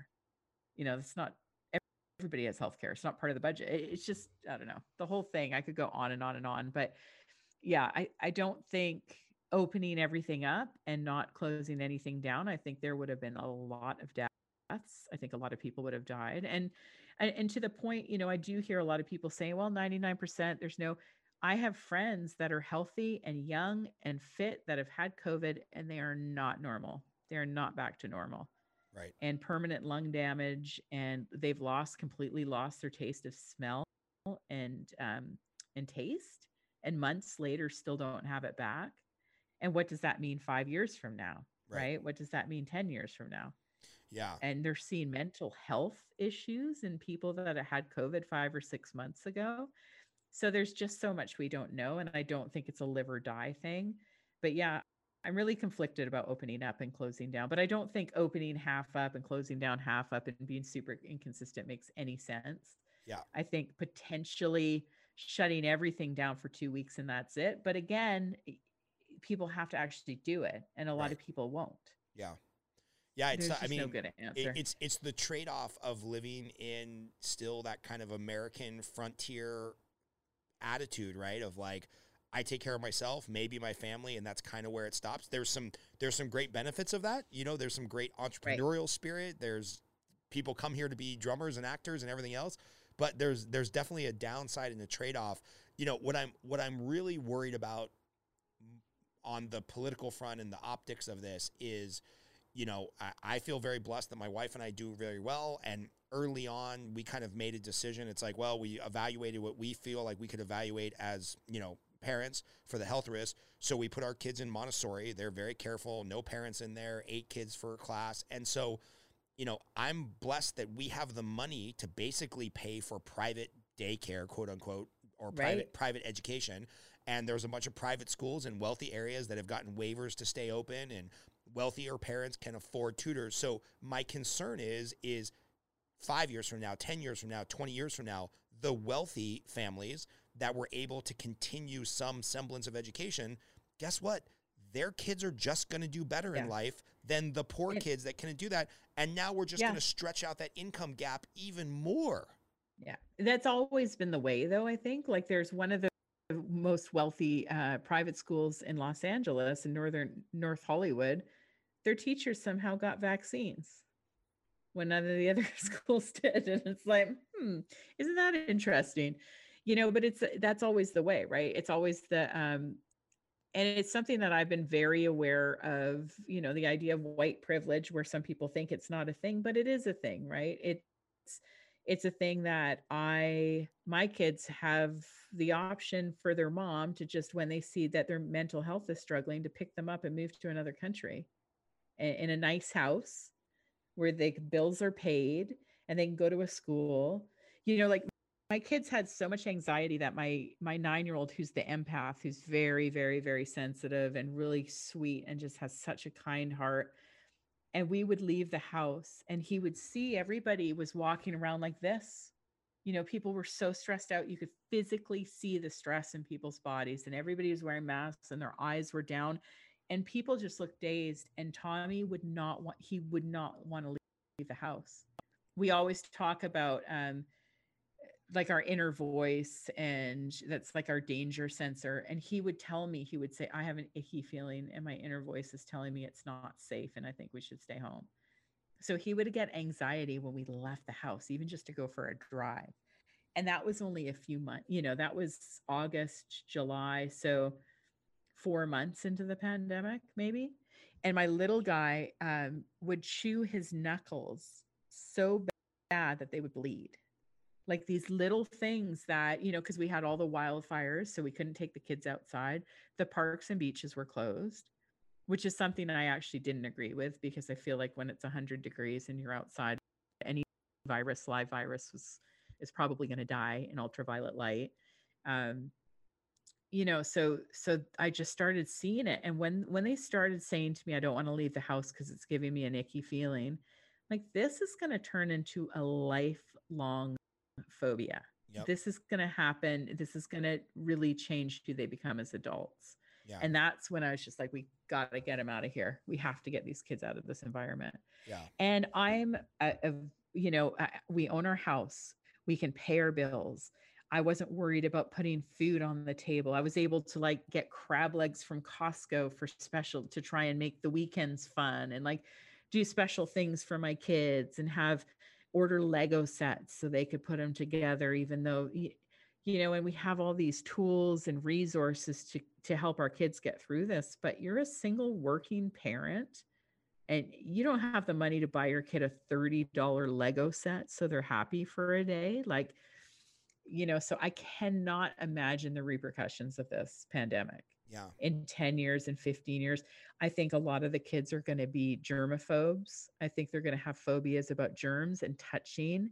And I think, unfortunately, this generation will probably grow up not hugging, not being so touchy feeling, being like kind of like the Iraq war vets, right? That came back with this sort of trauma. And I think that's going to manifest in a lot of issues for this generation as they get older. I think the teens are really fucked right now. When you look back to your high school years and how important that was, and those friendships and those relationships, and going to your friend's house and watching movies and playing spin the bottle and stealing your parents' moonshine, or your friend's parents' moonshine, or maybe that was just in the Yukon. No, that was down here too. Oh yeah. The first crime I ever committed was at like 17 years old, stealing a 12-pack of beer so me and my wrestling buddies could go drink a 12-pack of beer. I didn't even like beer, but we were just like, oh man, we've been losing weight for 3 weeks. We should have something really caloric. And we're like, yeah, let's go steal some beer. Let's do it. And it was insane. And as we were getting away in the car, I probably should have flipped the car and ended up with a back injury like you. But at the end of the day, it's like, these are kind of the weird things that like you grow socially. Yeah. And you do things with people. The bonding thing with your friends, and like lying in my friend's house and listening to music and talking about life and what we're going to do. I feel really, really awful for these poor teens right now that are stuck at home on an iPad, kind of half in, half out. And, we're really lucky here, but even here, I don't think the teens are in school full time. I think it's like half time. I actually think that they should have in the States, they should have canceled the year of school. It should have just been a done year, and it should have been a whatever you need to do as a parent to get through the day. Do not worry about your kids' education right now. Have them read, have them write, have them draw pictures. That's it. No school. And instead, we're going to use all that money for mental health, and that's it. And I think that would have been a much better solution. LAUSD should have been like, screw it. No school. We're not sending books out to all these kids. We're not doing this like freaking Zoom, blah, blah, blah. We're going to instead hire a shit ton of mental health support for these kids and have them be able to talk to somebody and send them art books and paints and stuff so they can draw and books to read. But we're not going to do a 7-hour-a-day Zoom session with these kids. You know, I feel really sad when I think about this generation. 2020 is going to be in history books. You know, it's going to be a huge, giant history lesson. And those poor kids that have to learn about what happened in 2020. So much shit went down, right? Yeah. You know, and the riots and this and the government and the election and Donald Trump and the pandemic and it's one for the books.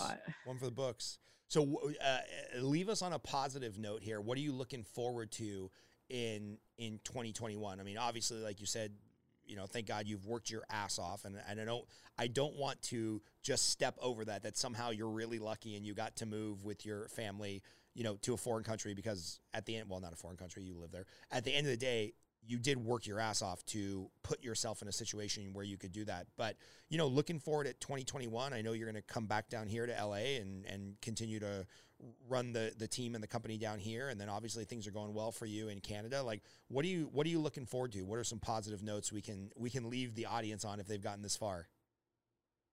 Okay, well, this is totally coming full circle, but I think the lack of socialization and live music, so the music industry was really suffering, and I think there's going to be a huge resurgence of people that want to see bands and live music and socialize. So that's something I'm super excited about, because I know that there's going to be such a demand when things open back up, when everybody's vaccinated, when hopefully this virus is in the rearview mirror, and even kids are vaccinated. I just am like, let's get the concerts, like all of the live rock shows and music, and they'll be packed. The gigs will be packed. The Night Riders and the Cavalry will have a reunion tour.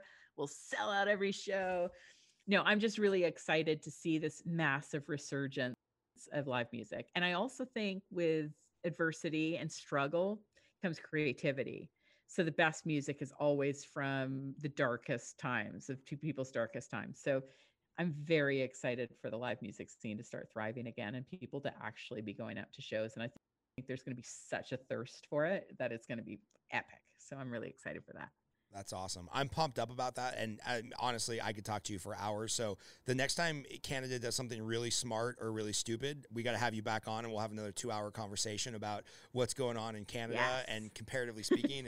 And hopefully by the next time we talk, there will be some, like, I'm about ready to fly to New Zealand or London, because they've announced some concerts later this year for Guns N' Roses, Pearl Jam, U2, some bands I want to see. So I will fly internationally, see some music, because I'm like you. I love music. I love going to shows. So at some point, who knows? Maybe I'll be flying to the Yukon to see Dee Snider at a dive bar.